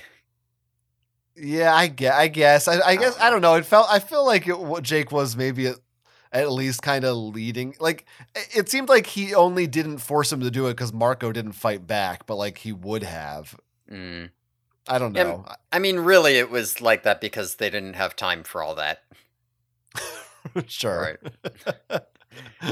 We got Sure. we got a book to get on with. And we also, it's always nice to get a reminder that the Animorphs are literal children. Hmm. When Visser 1 is just looking at Marco, I think, and Yeah. just astonished of like the words he's saying, that like he's like 11. Yeah. I think there's a scene where Ava's like kneeling down and Marco is still just like barely taller than her because he's short for his age and a kid. Yeah. I don't know if you my cat feeder just went off. I don't know if you can hear that. I'm sure it's fine. I had a dog barking here a little bit ago, so Yeah, that's the fine. listeners Normally, will love all these details. well, I just wanted to say because normally the cat feeder wouldn't be going off because we'd be recording Mm-hmm. earlier, but we were recording a little later today. Mm-hmm. What are you trying to say? I'm not trying to say anything. I was not going to add anything to that. Okay. Just I'm just saying we happen to be recording a little later than yeah. we normally would be starting, like on Uh-huh. our schedule for how on time, how we usually like to do it. Right. Well, but nobody would have heard that cat feeder, so it's just not necessary to go there. Well, they might have heard it. I don't know. It might I show up don't in the think they final did. recording. I don't know. It might. It's kind of loud in real life. So Right. Sure. Um. anyway, So. So okay. So we didn't talk that deeply about the because like we've seen a little bit of the like Visser 3 potentially being vindicated, or at least the argument for him being vindicated, and this is really where it like comes to a head, right? This idea that like all out war might actually be the best idea here, that he might be right. Um, mm, right, because there's this idea that's like, okay, obviously the humans can fight back. Obviously, we're going to have to come in here and blow them all up, and we'll lose most of the hosts that way. But there's like no doubt in Ava or Edris's mind that they would win that war. And you could make an argument that's like, what's better, 6 billion hosts in 20 years or 1 billion hosts in 1 year and the rest are dead. And there's a very good argument that second one is actually a better choice, and that the only reason Edris doesn't want it is because she wants to protect her kids. She doesn't want them to die if the world gets, holocausted. right. She does also say that if they could fuck us all up with their guns. Mm. Yeah. Like that Earlier. is yeah. She's like, we could have brought like 100,000 people, 5 billion people could have missed most of the time and still done fine, even though their tech is worse. But like that to me is, it feels like the actual thing going on in her head is like, yeah, that's why we would have to scorched earth blow up most of the planet, but we would still get like a huge number of hosts relative to what they like. If they can only bring 100,000 hosts, they do not have to get very much of the planet to have gotten like an enormous chunk added to their forces. And if you can do that in a small amount of time, that is like, that lets you potentially take the initiative against the Andalites and could be way more valuable than this long, slow, drawn out conquest. I think Visser 3 has some point. Like, there is some point to the idea. There's merit to the idea that a fast invasion of Earth is actually better, even though, yes, you would not be able to just come in and take all the humans. They would fight back badly enough that you would have to go in and just like raise most of the planet to the ground. Yeah, I think that's right. I think both sides have a good argument to put forward. And I don't think either one is necessarily wrong or right. Hmm. And yeah, I think Eva definitely has a personal stake in it. Or Hmm. sorry, Edris, I They should say. both do, honestly. Because Ava Well, here yeah. intentionally gets reinfested because she agrees with that. Like, she could have said, like, yeah, take me back with you. Like, Marco says, basically, we have friends, alluding to the Chi, who could just set you up with a new life. Like, we could literally just take you out of here and kill Visser 1 on the spot and be done with it. And Ava's like, no, I legitimately think it would be worse for Hmm. humanity if Visser 3 was in charge. Yeah, and she should know. Yeah, she should know. But maybe she's a little, I don't know, she might be a little biased that she literally spends 24 hours a day around someone who fucking hates him. That could have seeped in a little bit. Stockholm It's, syndrome. it's sure possible. But I Um, don't blame either of them. I fucking hate him too. So yeah. I get it. We get. I was saying earlier, we get that refutation of the human special. We get one of the more depressing lines in Animorphs, where Marco's like, "We'll never submit and never give in, or whatever," and she says, "Yeah, that's a nice sentiment, but the truth is, humans do submit. Not all, and not always, but some, maybe most. Enough will submit, and the rest will be dead." Yep, that about sums it up. That does about sum it up. I'll be on the first in line to submit. Yeah, I don't want to get blasted by a Dracon. Especially if it's Visser 1 crawling into my ear, you know what I'm saying? Oh, I know what you're saying. Subscribe to our Was Patreon to hear verse 3 of your song to find out more. verse 2 and the bridge. Okay. Yeah. I'm glad you couldn't even contain yourself that long. Well, well, they'll see. Uh, yeah, so that's an interesting argument, and I guess we're not at the Anati part of it yet, but Yeah. Yeah, we're it's not quite to the Anati, which actually makes more sense when we get there, although we'll right. talk about it. Yes, sort justifies Visser 3's position a little bit more, I think. I mean, it justifies. I don't know that Visser 3 is aware of the Anati situation, but well, no. It justifies the council. Well, we'll talk about it. We'll talk about it. We'll get Yeah. there soon, people. Yeah, we're not Relax. actually that far away. We're like way ahead of schedule. This podcast. This is going to be our shortest episode ever, probably. Yeah. Um, We'll just end it now. Once again, we see Visser 1 being extremely perceptive. Immediately upon realizing they're in a hologram, she's like, this is better than Andalite tech. I wonder what y'all are doing. Yeah, Like, if she was in charge of Earth, she would just have routed out the chi in, 2 books. She doesn't figure out that it's a chi, right? Or no, she doesn't. She's just interesting. Huh. No, I don't. Do the Yeerks even know about the chi? Nope. The At Andalites all? don't know about the chi. Nobody knows about the chi except for the dogs and the Animorphs. They've never Elemist. really interacted with any species besides humans. And the Howlers. Right. Yeah, I know, you're right. Weird. We need the Chi Chronicles, damn it. I know. Well, we kind of got it, I guess. I guess, yeah. Kind of is what that book is. I need Eric versus the Drode. Another thing that I really like in this scene is when she sees Marco holding herself. Yeah. And I think we kind of had a similar thing of this happen earlier where she sees it's when she's holding Essam, I guess, or yeah. Something. Yeah, there's some bit like that.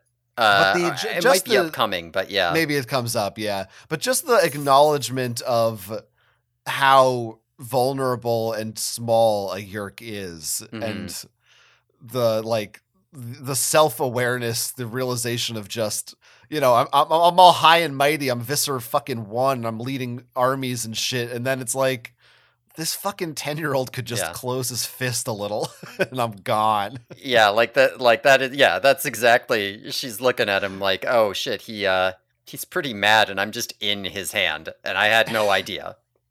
Yeah, that's a powerful sensation to be aware of your lack of power in such a profound way. Mm-hmm. Mm-hmm. Yeah, I don't know. It feels like that should maybe lead to some kind of a revelation between her and Marco of somehow, maybe somewhere deep down. I don't know if it does, but something. Yeah. How do you feel about this decision? They're because basically, like the decision that Visser 1 should go. It feels very strange, right? That maybe it all makes sense. But it feels a little bit, and there's going to be, this is one of the bigger problems with the book. It feels a little bit just like, okay, the status quo is good. We need to justify why the status quo is good. Put him back, right? Like we want Visser 1's plan, but we want Visser 3 in charge. We don't want Visser 3's plan. We don't want Visser 1 in charge. So that's how we want the trial to turn out. Like it's justified, but it's a little bit like because they're actively threatening her. They're not just like, okay, make sure you win so that they do the stealthy invasion. They're like, also, you can't be in charge of Earth, because if you are, then we'll release a video of this to the council and have you executed. Yeah, I mean, this gets into maybe some of my thoughts overall on the book. Mm-hmm. Yeah, same. And also, this also can connect to what you're talking about, the Animorphs decision. Yeah, the Animorphs decision, yeah. Which I guess essentially informs the council's decision too, but yeah, it really does feel like a cop out that going into this book, the setup of it is Visser 1 versus Visser 3. Either outcome, one of them comes out on top, that has potentially very big changes for this series going forward. Yeah, yeah, As it turns out, no, it doesn't. yeah, yeah. No, there's information in here that starts making you think about what will happen going forward. But that's as much as you're gonna get. Just to spoil it, like nothing. That's not like earth-shattering total change going forward from this point. Yeah, which that was disappointing because I was like, Hmm. it seems like Visser 1's the narrator probably going to come out ahead here. Maybe Visser 1 takes over. Hmm. Or at least for a few books, maybe Visser 3 is doing something. Something could happen potentially, but Listen, we no, still got a dozen ghost-written books left. We can't have a plot. we can't have a plot. No, no, no, no, no. But then again, it's like, okay, like, we're getting too close to the end of it, but if All you're right. gonna if you're gonna write a book that it's not like the Chronicles books, it's in a Hmm. sequence of the story. It feels like then you should be progressing the plot. If you didn't want to, then this should have been another. It shouldn't have been so seemingly relevant to the current Animorphs plot, Hmm. in my opinion. I feel you. Yeah. Well, It yeah. is. I think I would agree with that. Yeah. Yeah. All right. Let's move Let's get on on. with it. Let's keep going. All right. So, as Visser one is like lying there unconscious, she is remembering the details of.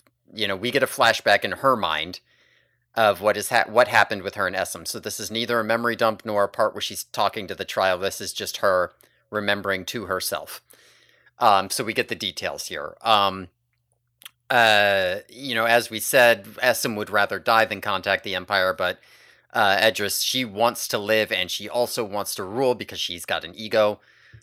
We find out that she founded the sharing with a bunch of money that she stole through hacking banks with her Yerk superior intellect and hacking skills. We find out that the founder of the sharing, the human founder of the sharing, is a guy who looked charismatic named Lawrence Alter, who she infested, and she changed his name to Lord David Altman because three name combos were popular. And she used him to found the sharing. We see a scene with Rich Huntley, who is the first voluntary controller who agreed to be infested because he wants to belong. We see Essen infest him because he didn't think that, and he was all upset because he didn't think humans would ever come willingly, but he got disproved, and Visser 1 ends up just killing Rich Huntley. Um, we find out that, yeah, there's a couple discrepancies in the story, but not much. Like, instead of immediately being a thing when she contacted the Empire, they were together for a couple more weeks before everything came to a head. Um, and part of the break happened because, like, after she contacted the Empire, she was like all in on like, I got to move forward on the sharing. I got to do this. I got to do this. And this is the point where she says, one of the things I got to do is we got to kill Allison and Hildy, right? And it's going to be okay because we'll just adopt the kids with our new hosts, and it'll be okay, and it'll all be fine. Essam's like, no, fuck you, fuck off, uh, and this is where the whole thing happens, where she gets in the fight with Essam, and he overpowers her and leaves her with Lord David Altman. Um, Anyway, at a certain point, she gets found, and she and Visser 3 are brought back to the council, and she finishes up her story. Although the council says, you can finish your story, but we already have a verdict here. So she finishes the story and says, she describes how Essam and Allison went on the run with the two kids and seemed to continue the relationship even though she wasn't in Allison. Eventually, she hunted him down when the kids got sick and were in a hospital. We see Essam die still halfway in Hildy's brain.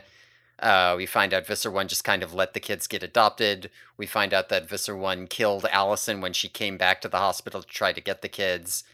And then we find out that once the sharing was strong enough as an organization, she also killed Lord David Altman because She didn't want him getting canceled, and it's easier to cancel living people than dead people. Which is why I guess she moved on to a random nobody in Marco's mom. So that is the end of Visser 1's story of how she came to Earth and founded the Sharing, did all of her shit. So we can finish up talking about that story before we conclude what the council says, I guess. Lore David Altman. Yes, Lore David Altman. Just a reminder to listeners that Lore is not a name. Right. Lauren. No one is named that. Is a name. That's true. Lauren, Loren, sort of a name. Yeah, and his real name is Lawrence. So Lore is clearly short for Lawrence, but it's supposed to sound, he's got to sound like a cult leader. He can't have a normal name. Is that what it is? I thought it was Kay Applegate saying, well, let's just fuck with them a little more. Lore. Come on, idea a charismatic bearded man named Lore David Altman? You wouldn't follow this guy? You wouldn't be like, I want to hear what he has to say. Is it supposed to be L. Ron Hubbard? Maybe it is. That was my... It kind of feels like it is.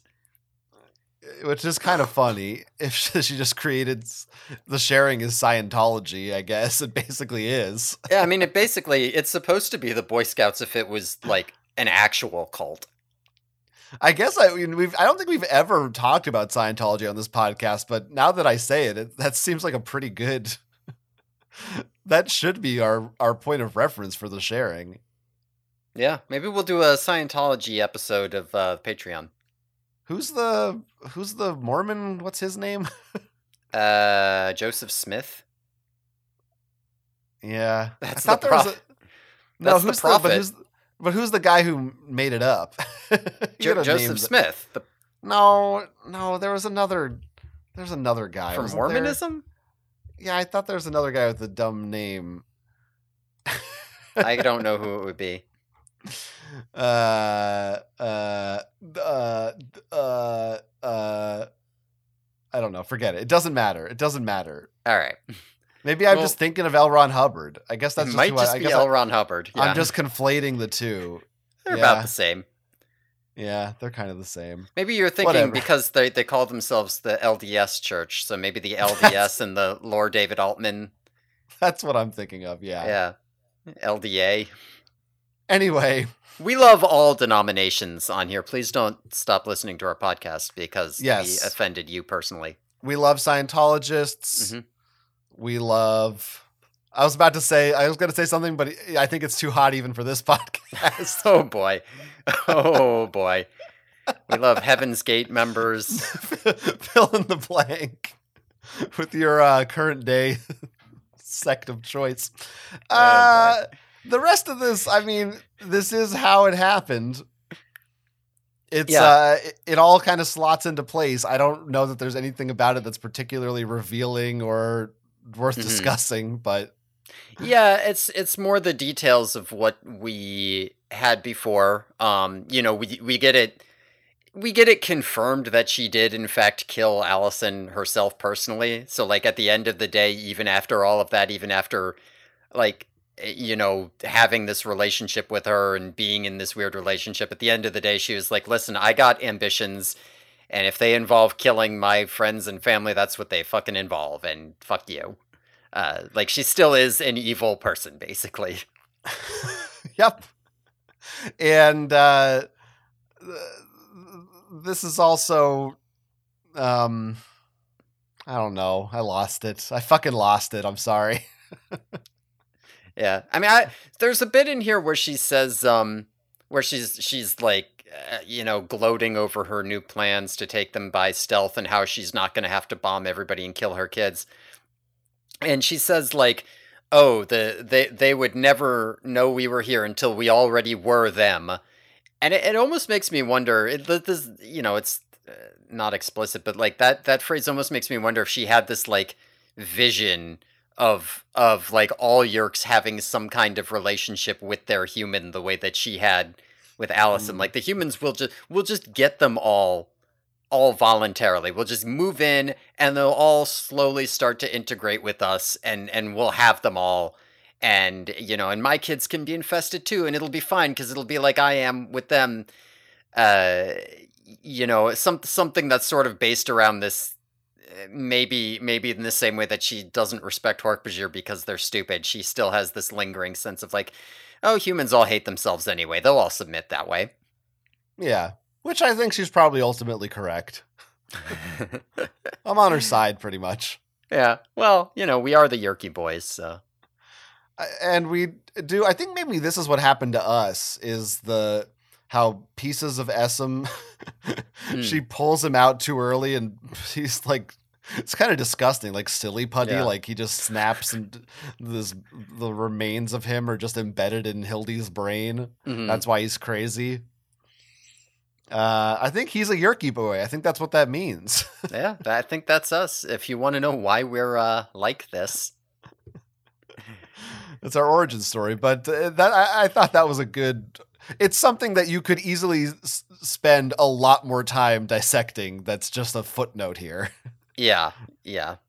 But kind of reminds me of some of those crazy people who, like, in book 8, after they destroyed the Earth-based Kandrona, and like some of the controllers, like former controllers, started coming up, and since they'd like gone through the fugue state and had a Yeerk, they like all were shouting like crazy people, and the Yeerks had to exterminate all of them.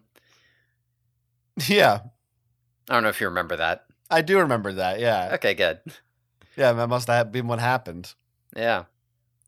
We also get an answer to, well, maybe not an answer, but an implied potential answer to a question that we had at the beginning. You were asking, did Ava always like to sail, or is that Visser 1's thing here? There's a bit here where Ava says, like, yeah, I always enjoyed it when you sailed, at least back before I realized it was just a plot to set up, like, your faked death. And the implication there is that it was just all Visser 1, the way she says it.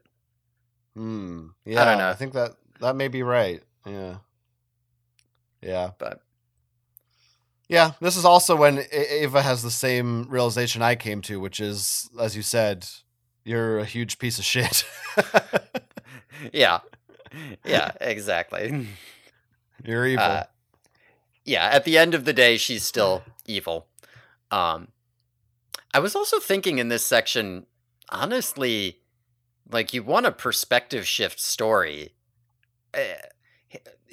Okay, so Hildy and Essam were dating Allison and Edris. And then Edris decides she wants to kill them, so she leaves, but they force her out of Allison. Hildy and Essam go off, and they are still in a relationship with Allison, and they're on the run from Visser 1. Now, doesn't that sound like the bones of like a good YA novel? Yeah. Right? Yeah. This has got fanfic potential. Get Stephanie Meyer on this. Get Stephanie Meyer. This is the reverse the host. She's in love with the slug, and she's also in love with the boy. Yeah, the boy in this case being an old French weirdo. Yeah, and she gets to be a super intelligent scientist type. Is Allison Kim our first canonically Asian character in Animorphs? Gotta be, right? I think so. I can't think of any others. It's possible there may be some offhand reference somewhere, but yeah. Yeah, certainly I of any Juan character and Terry, of but they're importance. Hispanic, clearly. Yeah, Brittany and Tiffany? Is it Allison? Is it a Brittany and Allison? It might be Allison. I'd have to check. It might be Brittany and Allison. Holy shit. Yeah. Interesting. It is very interesting. We'll have to look into that. All right. Let's finish the book up. Yeah, all right. Okay. All right. So they're all waiting for their verdicts. As you said, Ava's regretting helping her because she's like, you're a piece of shit. The council comes back and they proclaim a punishment of death by Kandrona starvation for both Vissers 1 and 3. But they suspend those sentences, and they're like, well, we'll carry them out if you don't fulfill our orders. We'll give you some orders, and if you don't fulfill them, then you'll do death by Kandrona starvation. And the orders are that Visser 1 or Visser 3 is supposed to keep doing what he's doing. He's got to remain on Earth, and he's got to capture it by infiltration, not open force. And Visser 1 has to go to the Anadi homeworld. And the reasoning behind this is that the Andalites, we find out, are in fact amassing a gigantic fleet, right? Like there is a huge Andalite fleet, and they are considering sending it to Earth. But they're also considering sending it to the Anadi homeworld, and we don't know which one they're going to do yet. So the Council wants it to be the Anadi homeworld. So they want to keep the Earth invasion stealthy, and they want to have Visser 1 go to the Anadi homeworld and, like, fuck shit up so that they all come over there. She wants them, so they're like, you're a great military strategist, lay some traps, fuck up that fleet, and meanwhile, Visser 3 will take Earth. And that is the conclusion of the book, basically. That things are basically going to be the same as far as we're concerned. There is one big change. Mm-hmm. That's now the Council of 11. Oh, yes, that is true. 2 of them are dead because I guess they were arguing behind the scenes. Yeah. And I One guess Visser 1 Taxon. and Visser 3 are not going to be promoted because they're they're both on trial or something. Marked for death. Yeah, we don't know if they're going to replace those 2 or not. Yeah. Probably they will. Yeah, 13 is just such a good number. Do we know which 2 it was? Was it the Taxons? One of them was a Taxon. It was not Okay. both, though. Yeah. Okay. Because that would have been good, because I did predict that, or I said they should do that. I think, here's my theory. The 2 that we, like, are in shadow and you can't tell who they are, I think there's actually there were 11 to start. And they just like put some like a coat rack with a robe on it in shadow to be like, we got to keep 13, but they just keep killing each other and pretending. Yeah. Then the assassins will they'll think that's the emperor and they'll shoot it, but it'll just be a coat. Yeah. Pretty good subterfuge there. So smart. Yeah. I mean, it seems like the Council had this outcome intended from the beginning. Yes. Yeah. It does 100% seem like it, because as soon as it seemed like Visser 1 was going to get killed, they were like, or was going to be found guilty, they were like, well, shit, we got to find a way out for her so that it's not that bad. But they also didn't want to do anything to Visser 3. They still like him where he is for some reason. They need somebody in charge of Earth, and he's already here. So, what was the point of this trial? Yeah, I mean, listen, the part of the trial being political theater makes sense to me, right? Like, they know the Vissers are fighting. They know they both want each other dead. Visser 1 looks like a traitor. We need some kind of political theater to get things where we want them. That I get. It makes sense, but I don't care about it. That's the problem. Like, if these books were about the Yeerks and about the Council, then that could be very, very intriguing and fun. But it's not about them. And so at the end of the day, this has no consequence. To me as a reader. The only consequence that this has is that it should make you more worried about the Andalite fleet, where like before you're like, we know the Andalites are coming, we hope the Andalites are coming, oh god, are they coming? And then in this book we're like, they are coming, but they might not be coming here. So it's it's like, it's the same concern, but it's more structured, you know? Well, and it feels like there's multiple points where she suggests a way that the status quo could change before ripping it away. And that's one where it's like, oh, the Andalites are ready to come in a few months. Oh, this is big. But, as it turns out, we have a way to distract them, so don't even worry about it. We could put that off for like another year or 2 if we want. Yeah. No, 100%. I do think that the biggest criticism of this book would be that it's all about, it's this long-ass trial to determine what the new status quo will be, and the conclusion is that it's the old status quo. And it's, like, if you're going to make that the central point of your book, it probably should change something, especially because, like, it said it's a Chronicles book. It's a big thing. This is supposed to be a big, important work. And it is very Hmm. important for like lore and backstory and understanding, but as far as moving the story forward, whatever. Here's a stupid question. Hmm. Why doesn't Visser 1 just get a new host if she hates the one she has so much? And also, if she's going to another planet, why does she stay in a human host if she's not undercover? Yeah, I don't know. I don't know that she hates this host any more than she would hate any other host. Yeah, but I mean, there's a real personal thing going on here. There are voluntary hosts Yeah. out there, right? She could find somebody. She could get another Asian scientist. I don't know. Yeah, Whatever who she's knows? into. Who knows? I mean, clearly the Anati homeworld is supposed to be a militaristic thing, and I guess Visser 1 is still, like, in addition to being good at infiltrating, she's good at military stuff. But this does, listen, if you're going to go out of your way to make it come back to the status quo, it should kind of make sense that it's there.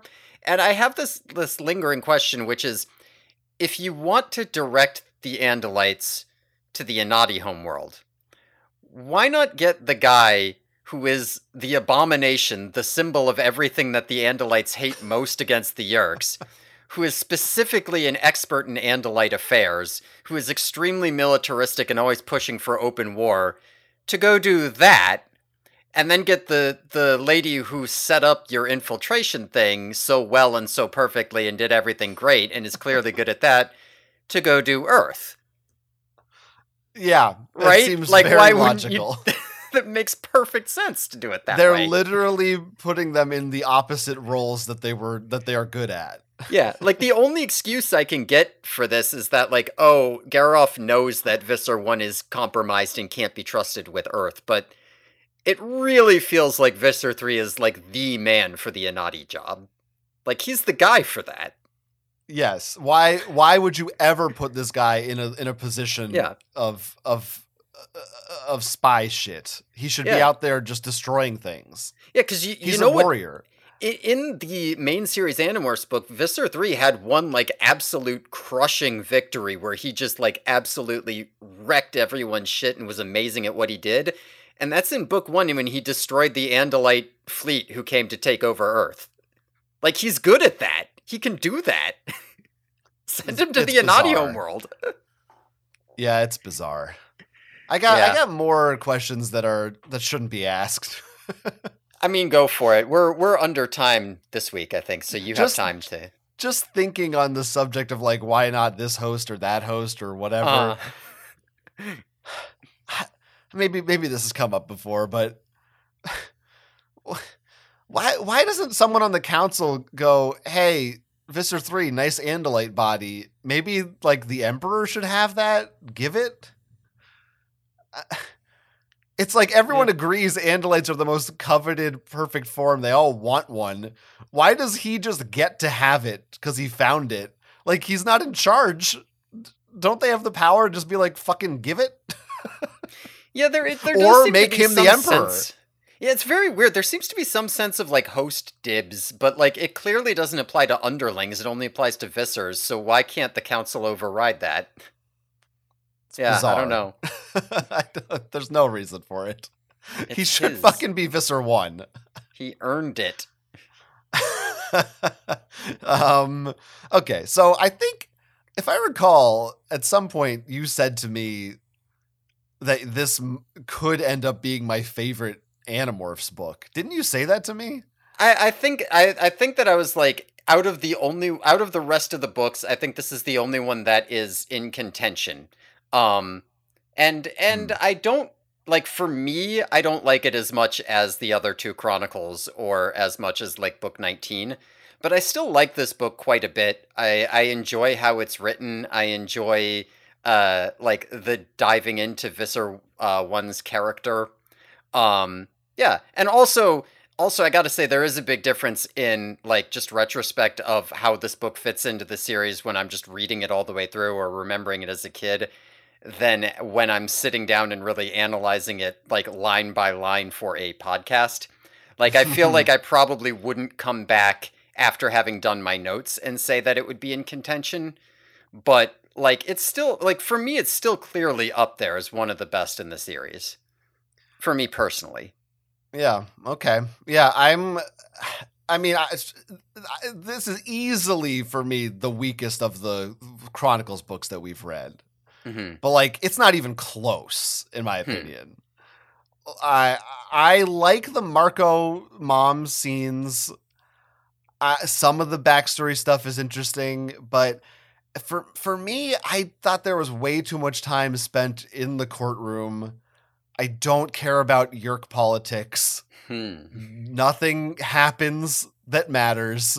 So much of it is just bickering between Visser 1 and 3 that is like, I get this. Just tell me the story. You could cut out 90% of the in-between courtroom scenes and actually develop some of these characters.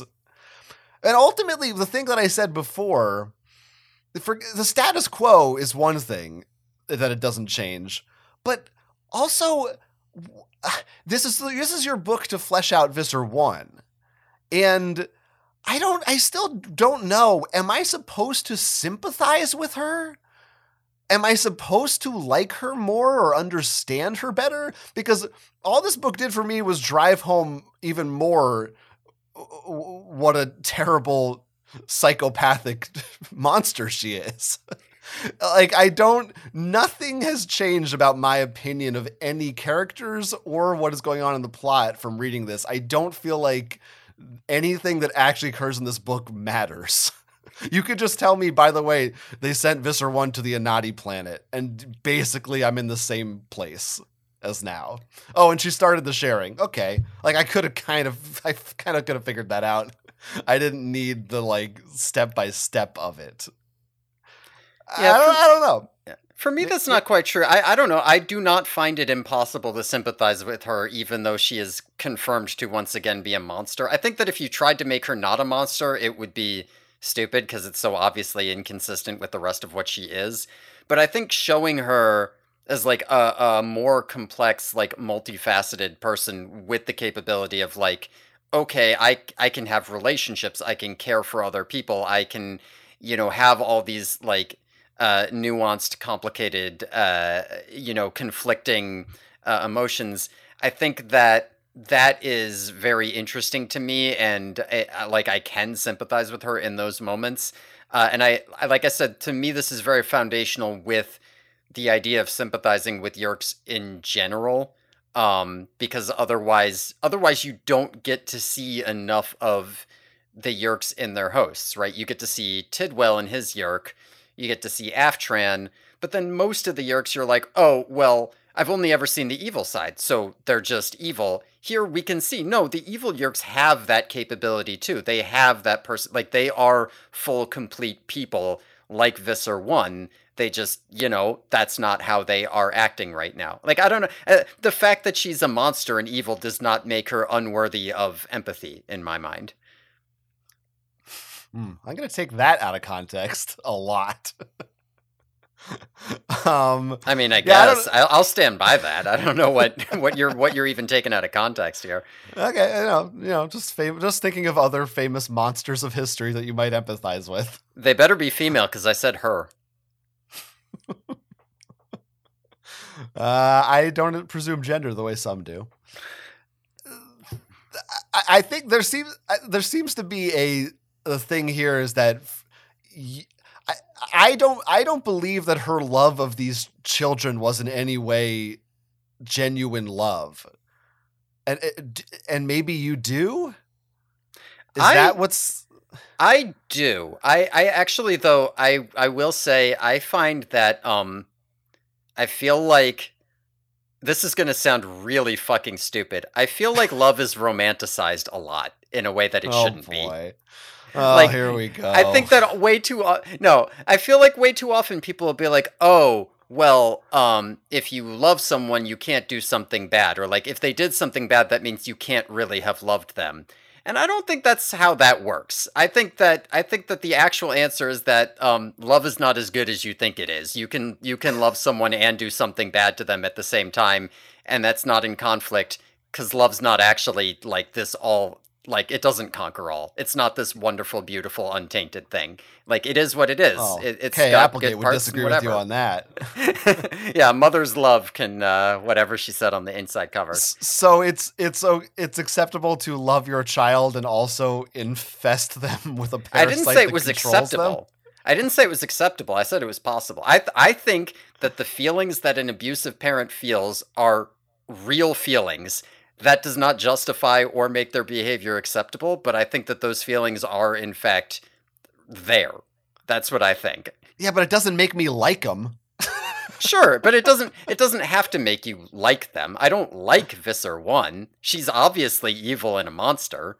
I guess this is what I'm running up against is, and maybe I'm wrong, but it feels like in those parts I'm supposed to go, oh, Visser 1 isn't just a bad person. She has a heart. Before that's just, in my opinion, completely undone. And maybe I'm just reading it wrong. Maybe that's what I'm assuming it's supposed to be doing for me because that's how a typical story goes. Hmm. But it's, I guess, more complicated than that. But I just don't. I don't know. Yeah, I'm just struggling to understand what I'm supposed to take away from her, how I'm Hmm. supposed to think of her differently at this point, because I don't really, and I guess I wanted to. Yeah, I do feel you on that. As I said before, like I have known both of those things about Visser 1 since I was 10, so it's not like this weird thing where I'm going on this journey and coming back to it. I do think that as I said, this ties back into everything has to come back to the status quo. Like when we learn that Visser 1 has this nice side, yeah, as you said, it can't actually temper the fact that she is an evil monster because she's always been an evil monster. It wouldn't make sense if she wasn't. So like maybe there is too much of like, oh, I want to bring you to this, but then I got to bring you back. I got to bring you back. Kind of thing, as opposed to like leaving Yeah. it in more of a gray area, difficult to come to terms with. I mean, like on that note, you know, Ava has a turnaround in the story, which seems stupid to me, right? Like where she's like, "Oh, I feel kind of bad for you because you're a mother, and we got to make sure that you are survive the trial because that's the right choice for the Earth." And then after she admits to killing Allison and everything, Ava's like, "No, actually, she's a monster, and I wish she got put to death." Which, wait, you Yeah, didn't? I'm with her. Yeah, but like you didn't know that when you like Right. when She's you been in were her head. sympathizing with her, and you didn't know that like the fact that that's what's right for the Earth doesn't change. Like I don't know, that turnaround, I think, honestly makes the book feel a little bit more like what you're saying. Like maybe you are supposed to think she's good and then realize she killed Allison and then be like, oh no, she's actually bad. But like I don't, yeah, I those two ideas live together nicely in my head, but um, I don't begrudge you for being like the structure of the book is trying to take you somewhere that it just Hmm. doesn't take you anywhere.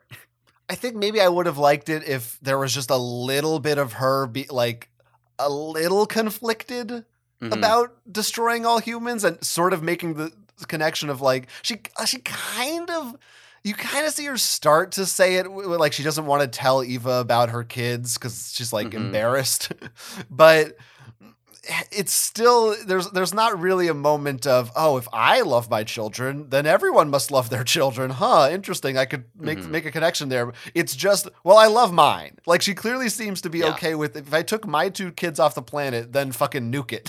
Like that's it. Yeah. So yeah, I'm like, okay, Yeah. so And she's evil, okay. yeah, and her heel turn, it seems to be implied that it's very much the recontacting of the fleet. Like while she's just on Earth living her life, she is very empathetic and very like into it. But once she's like, okay, I got to make a decision, right? Either I got to potentially starve to death because we don't have the Kandrona and give up on my dreams of leadership, or I got to contact the fleet and go with it. Once she makes that decision, she's like, listen, I made the decision to go for York leadership, and that means I got to do what I got to do. And if that means killing him, that means killing him. You know what I mean? Like Yeah. she's got that turnaround. Like you said, she is at the end of the day all about number one, right? Number one. I think I also would have liked it better if there was like if it was more like what you said. It maybe reads like is you were supposed to go, oh, she's a good person. The problem is I think you would need almost a completely different framing device or a different perspective Mhm. somehow, or like maybe the Animorphs capture her and get this story or something, and Cassie is the one who's like, Mhm. there's good in her. And then and then you could see the fallout, or maybe they're like, if she was good, like we could have someone against Visser 3, and then they have to reckon with the fact that no, they're all evil Yeah. and we're alone.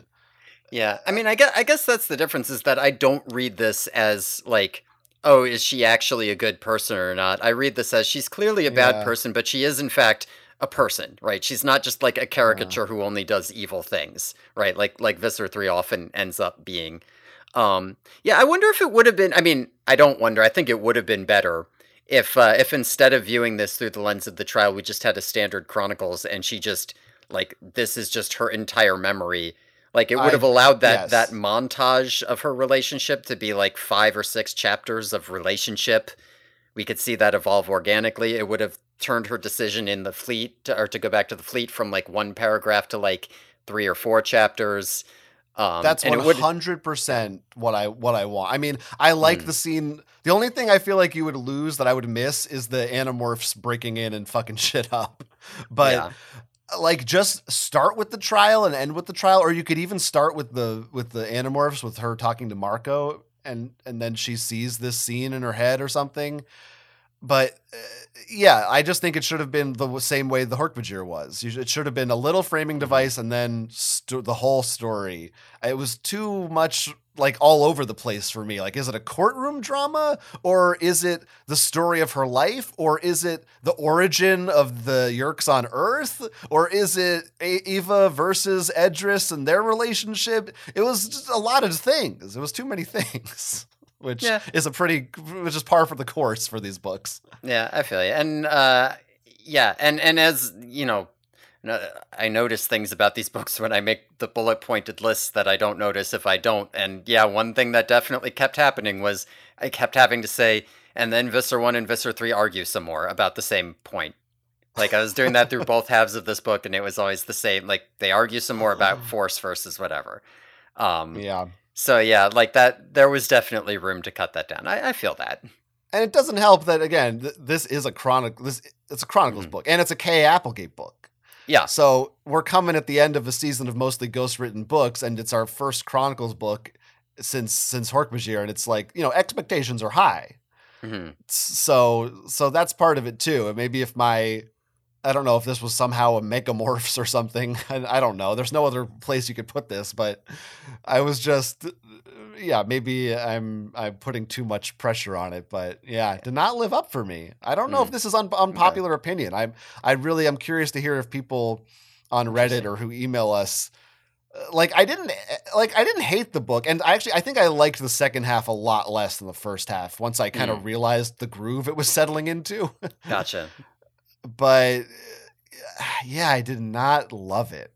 Yeah, You know? interesting. Yeah, no, I do still love this book. I've despite all of its issues. Yeah, I feel like that what you said is an unpopular opinion, but I don't know for sure. I'd be interested in having people tell us.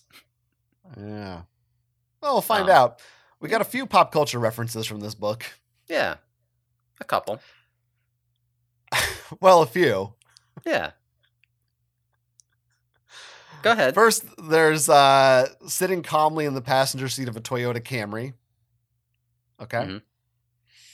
Now, this one, I don't know. Does this count? I don't know what counts. Who But knows? she says, what did you expect me to do? Use our one ship to attack the White House? Do we count the White House as a reference? Yeah, I don't know. I don't have it listed, but it is capitalized, and I have other things capitalized that are equal, or other things listed that are equally. Who knows? I only have one other thing, so maybe you have other. What's your ambiguous ones? Malibu and Hollywood. Yeah, no. Okay, We fair don't enough. can't count a place name. You're right. You're right. I don't know. What do you want from me? Yeah, and then just a little something we put together from stuff we bought at Radio Shack. Hmm. That's it. Uh, They What do you do got? have the not the place name New Hampshire, but the New Hampshire license plates say "Live Free or Die." I feel like that's specific enough to be a reference. Sure. That's All that's right. cultural. We managed to yak enough at the end of this to make it a normal sized episode. Yeah, we did. You're right. We did good. The actual, I mean, people could honestly just skip to the last 30 minutes. Like, there's the rest of the book is like, who cares? Too late, though, suckers. You already listened to it. Mm-hmm. And some people might want even more. Yeah, I don't know why, but they might. And if you want more, you can find more at the Yerky Boys Patreon, which is located at patreon.com/theyerkyboys. And this week we have a bonus episode. We are going to be reading book 3 of the Island series by Gordon Corman. We don't know what it's about yet because the point of the exercise is to read it out of context. But it's something a listener, 2 listeners sort of recommended to us, so it should be a weird, interesting episode. There's also ones that we've done before that are better, probably. So, we haven't recorded it yet. It might be our best one yet. It could be. And don't forget the full version of that parody song and many more available only on our Patreon. Yeah. And if you'd like to contact us, tell us your thoughts on Visser, whether you liked the book, whether you didn't like it, any questions or comments you want to direct to us, anything that you want to say to us about the Season 3, books 23 through 35 in Visser for us to discuss on our season recap next episode, you can write into us at theyerkyboys@gmail.com. Hell yeah. Hey, if you want to follow me online, go to my personal website, jonathanestis.com. That's my name, first and last. And there you'll find all my YouTube stuff, social media, my newsletter, and other fun things that I do. If you want to hear more of me, podcasts, there's more there. Check it out. Check it out. Thanks everyone for listening. Tune in next time when we will be recapping Season 3 on the Yerky Boys.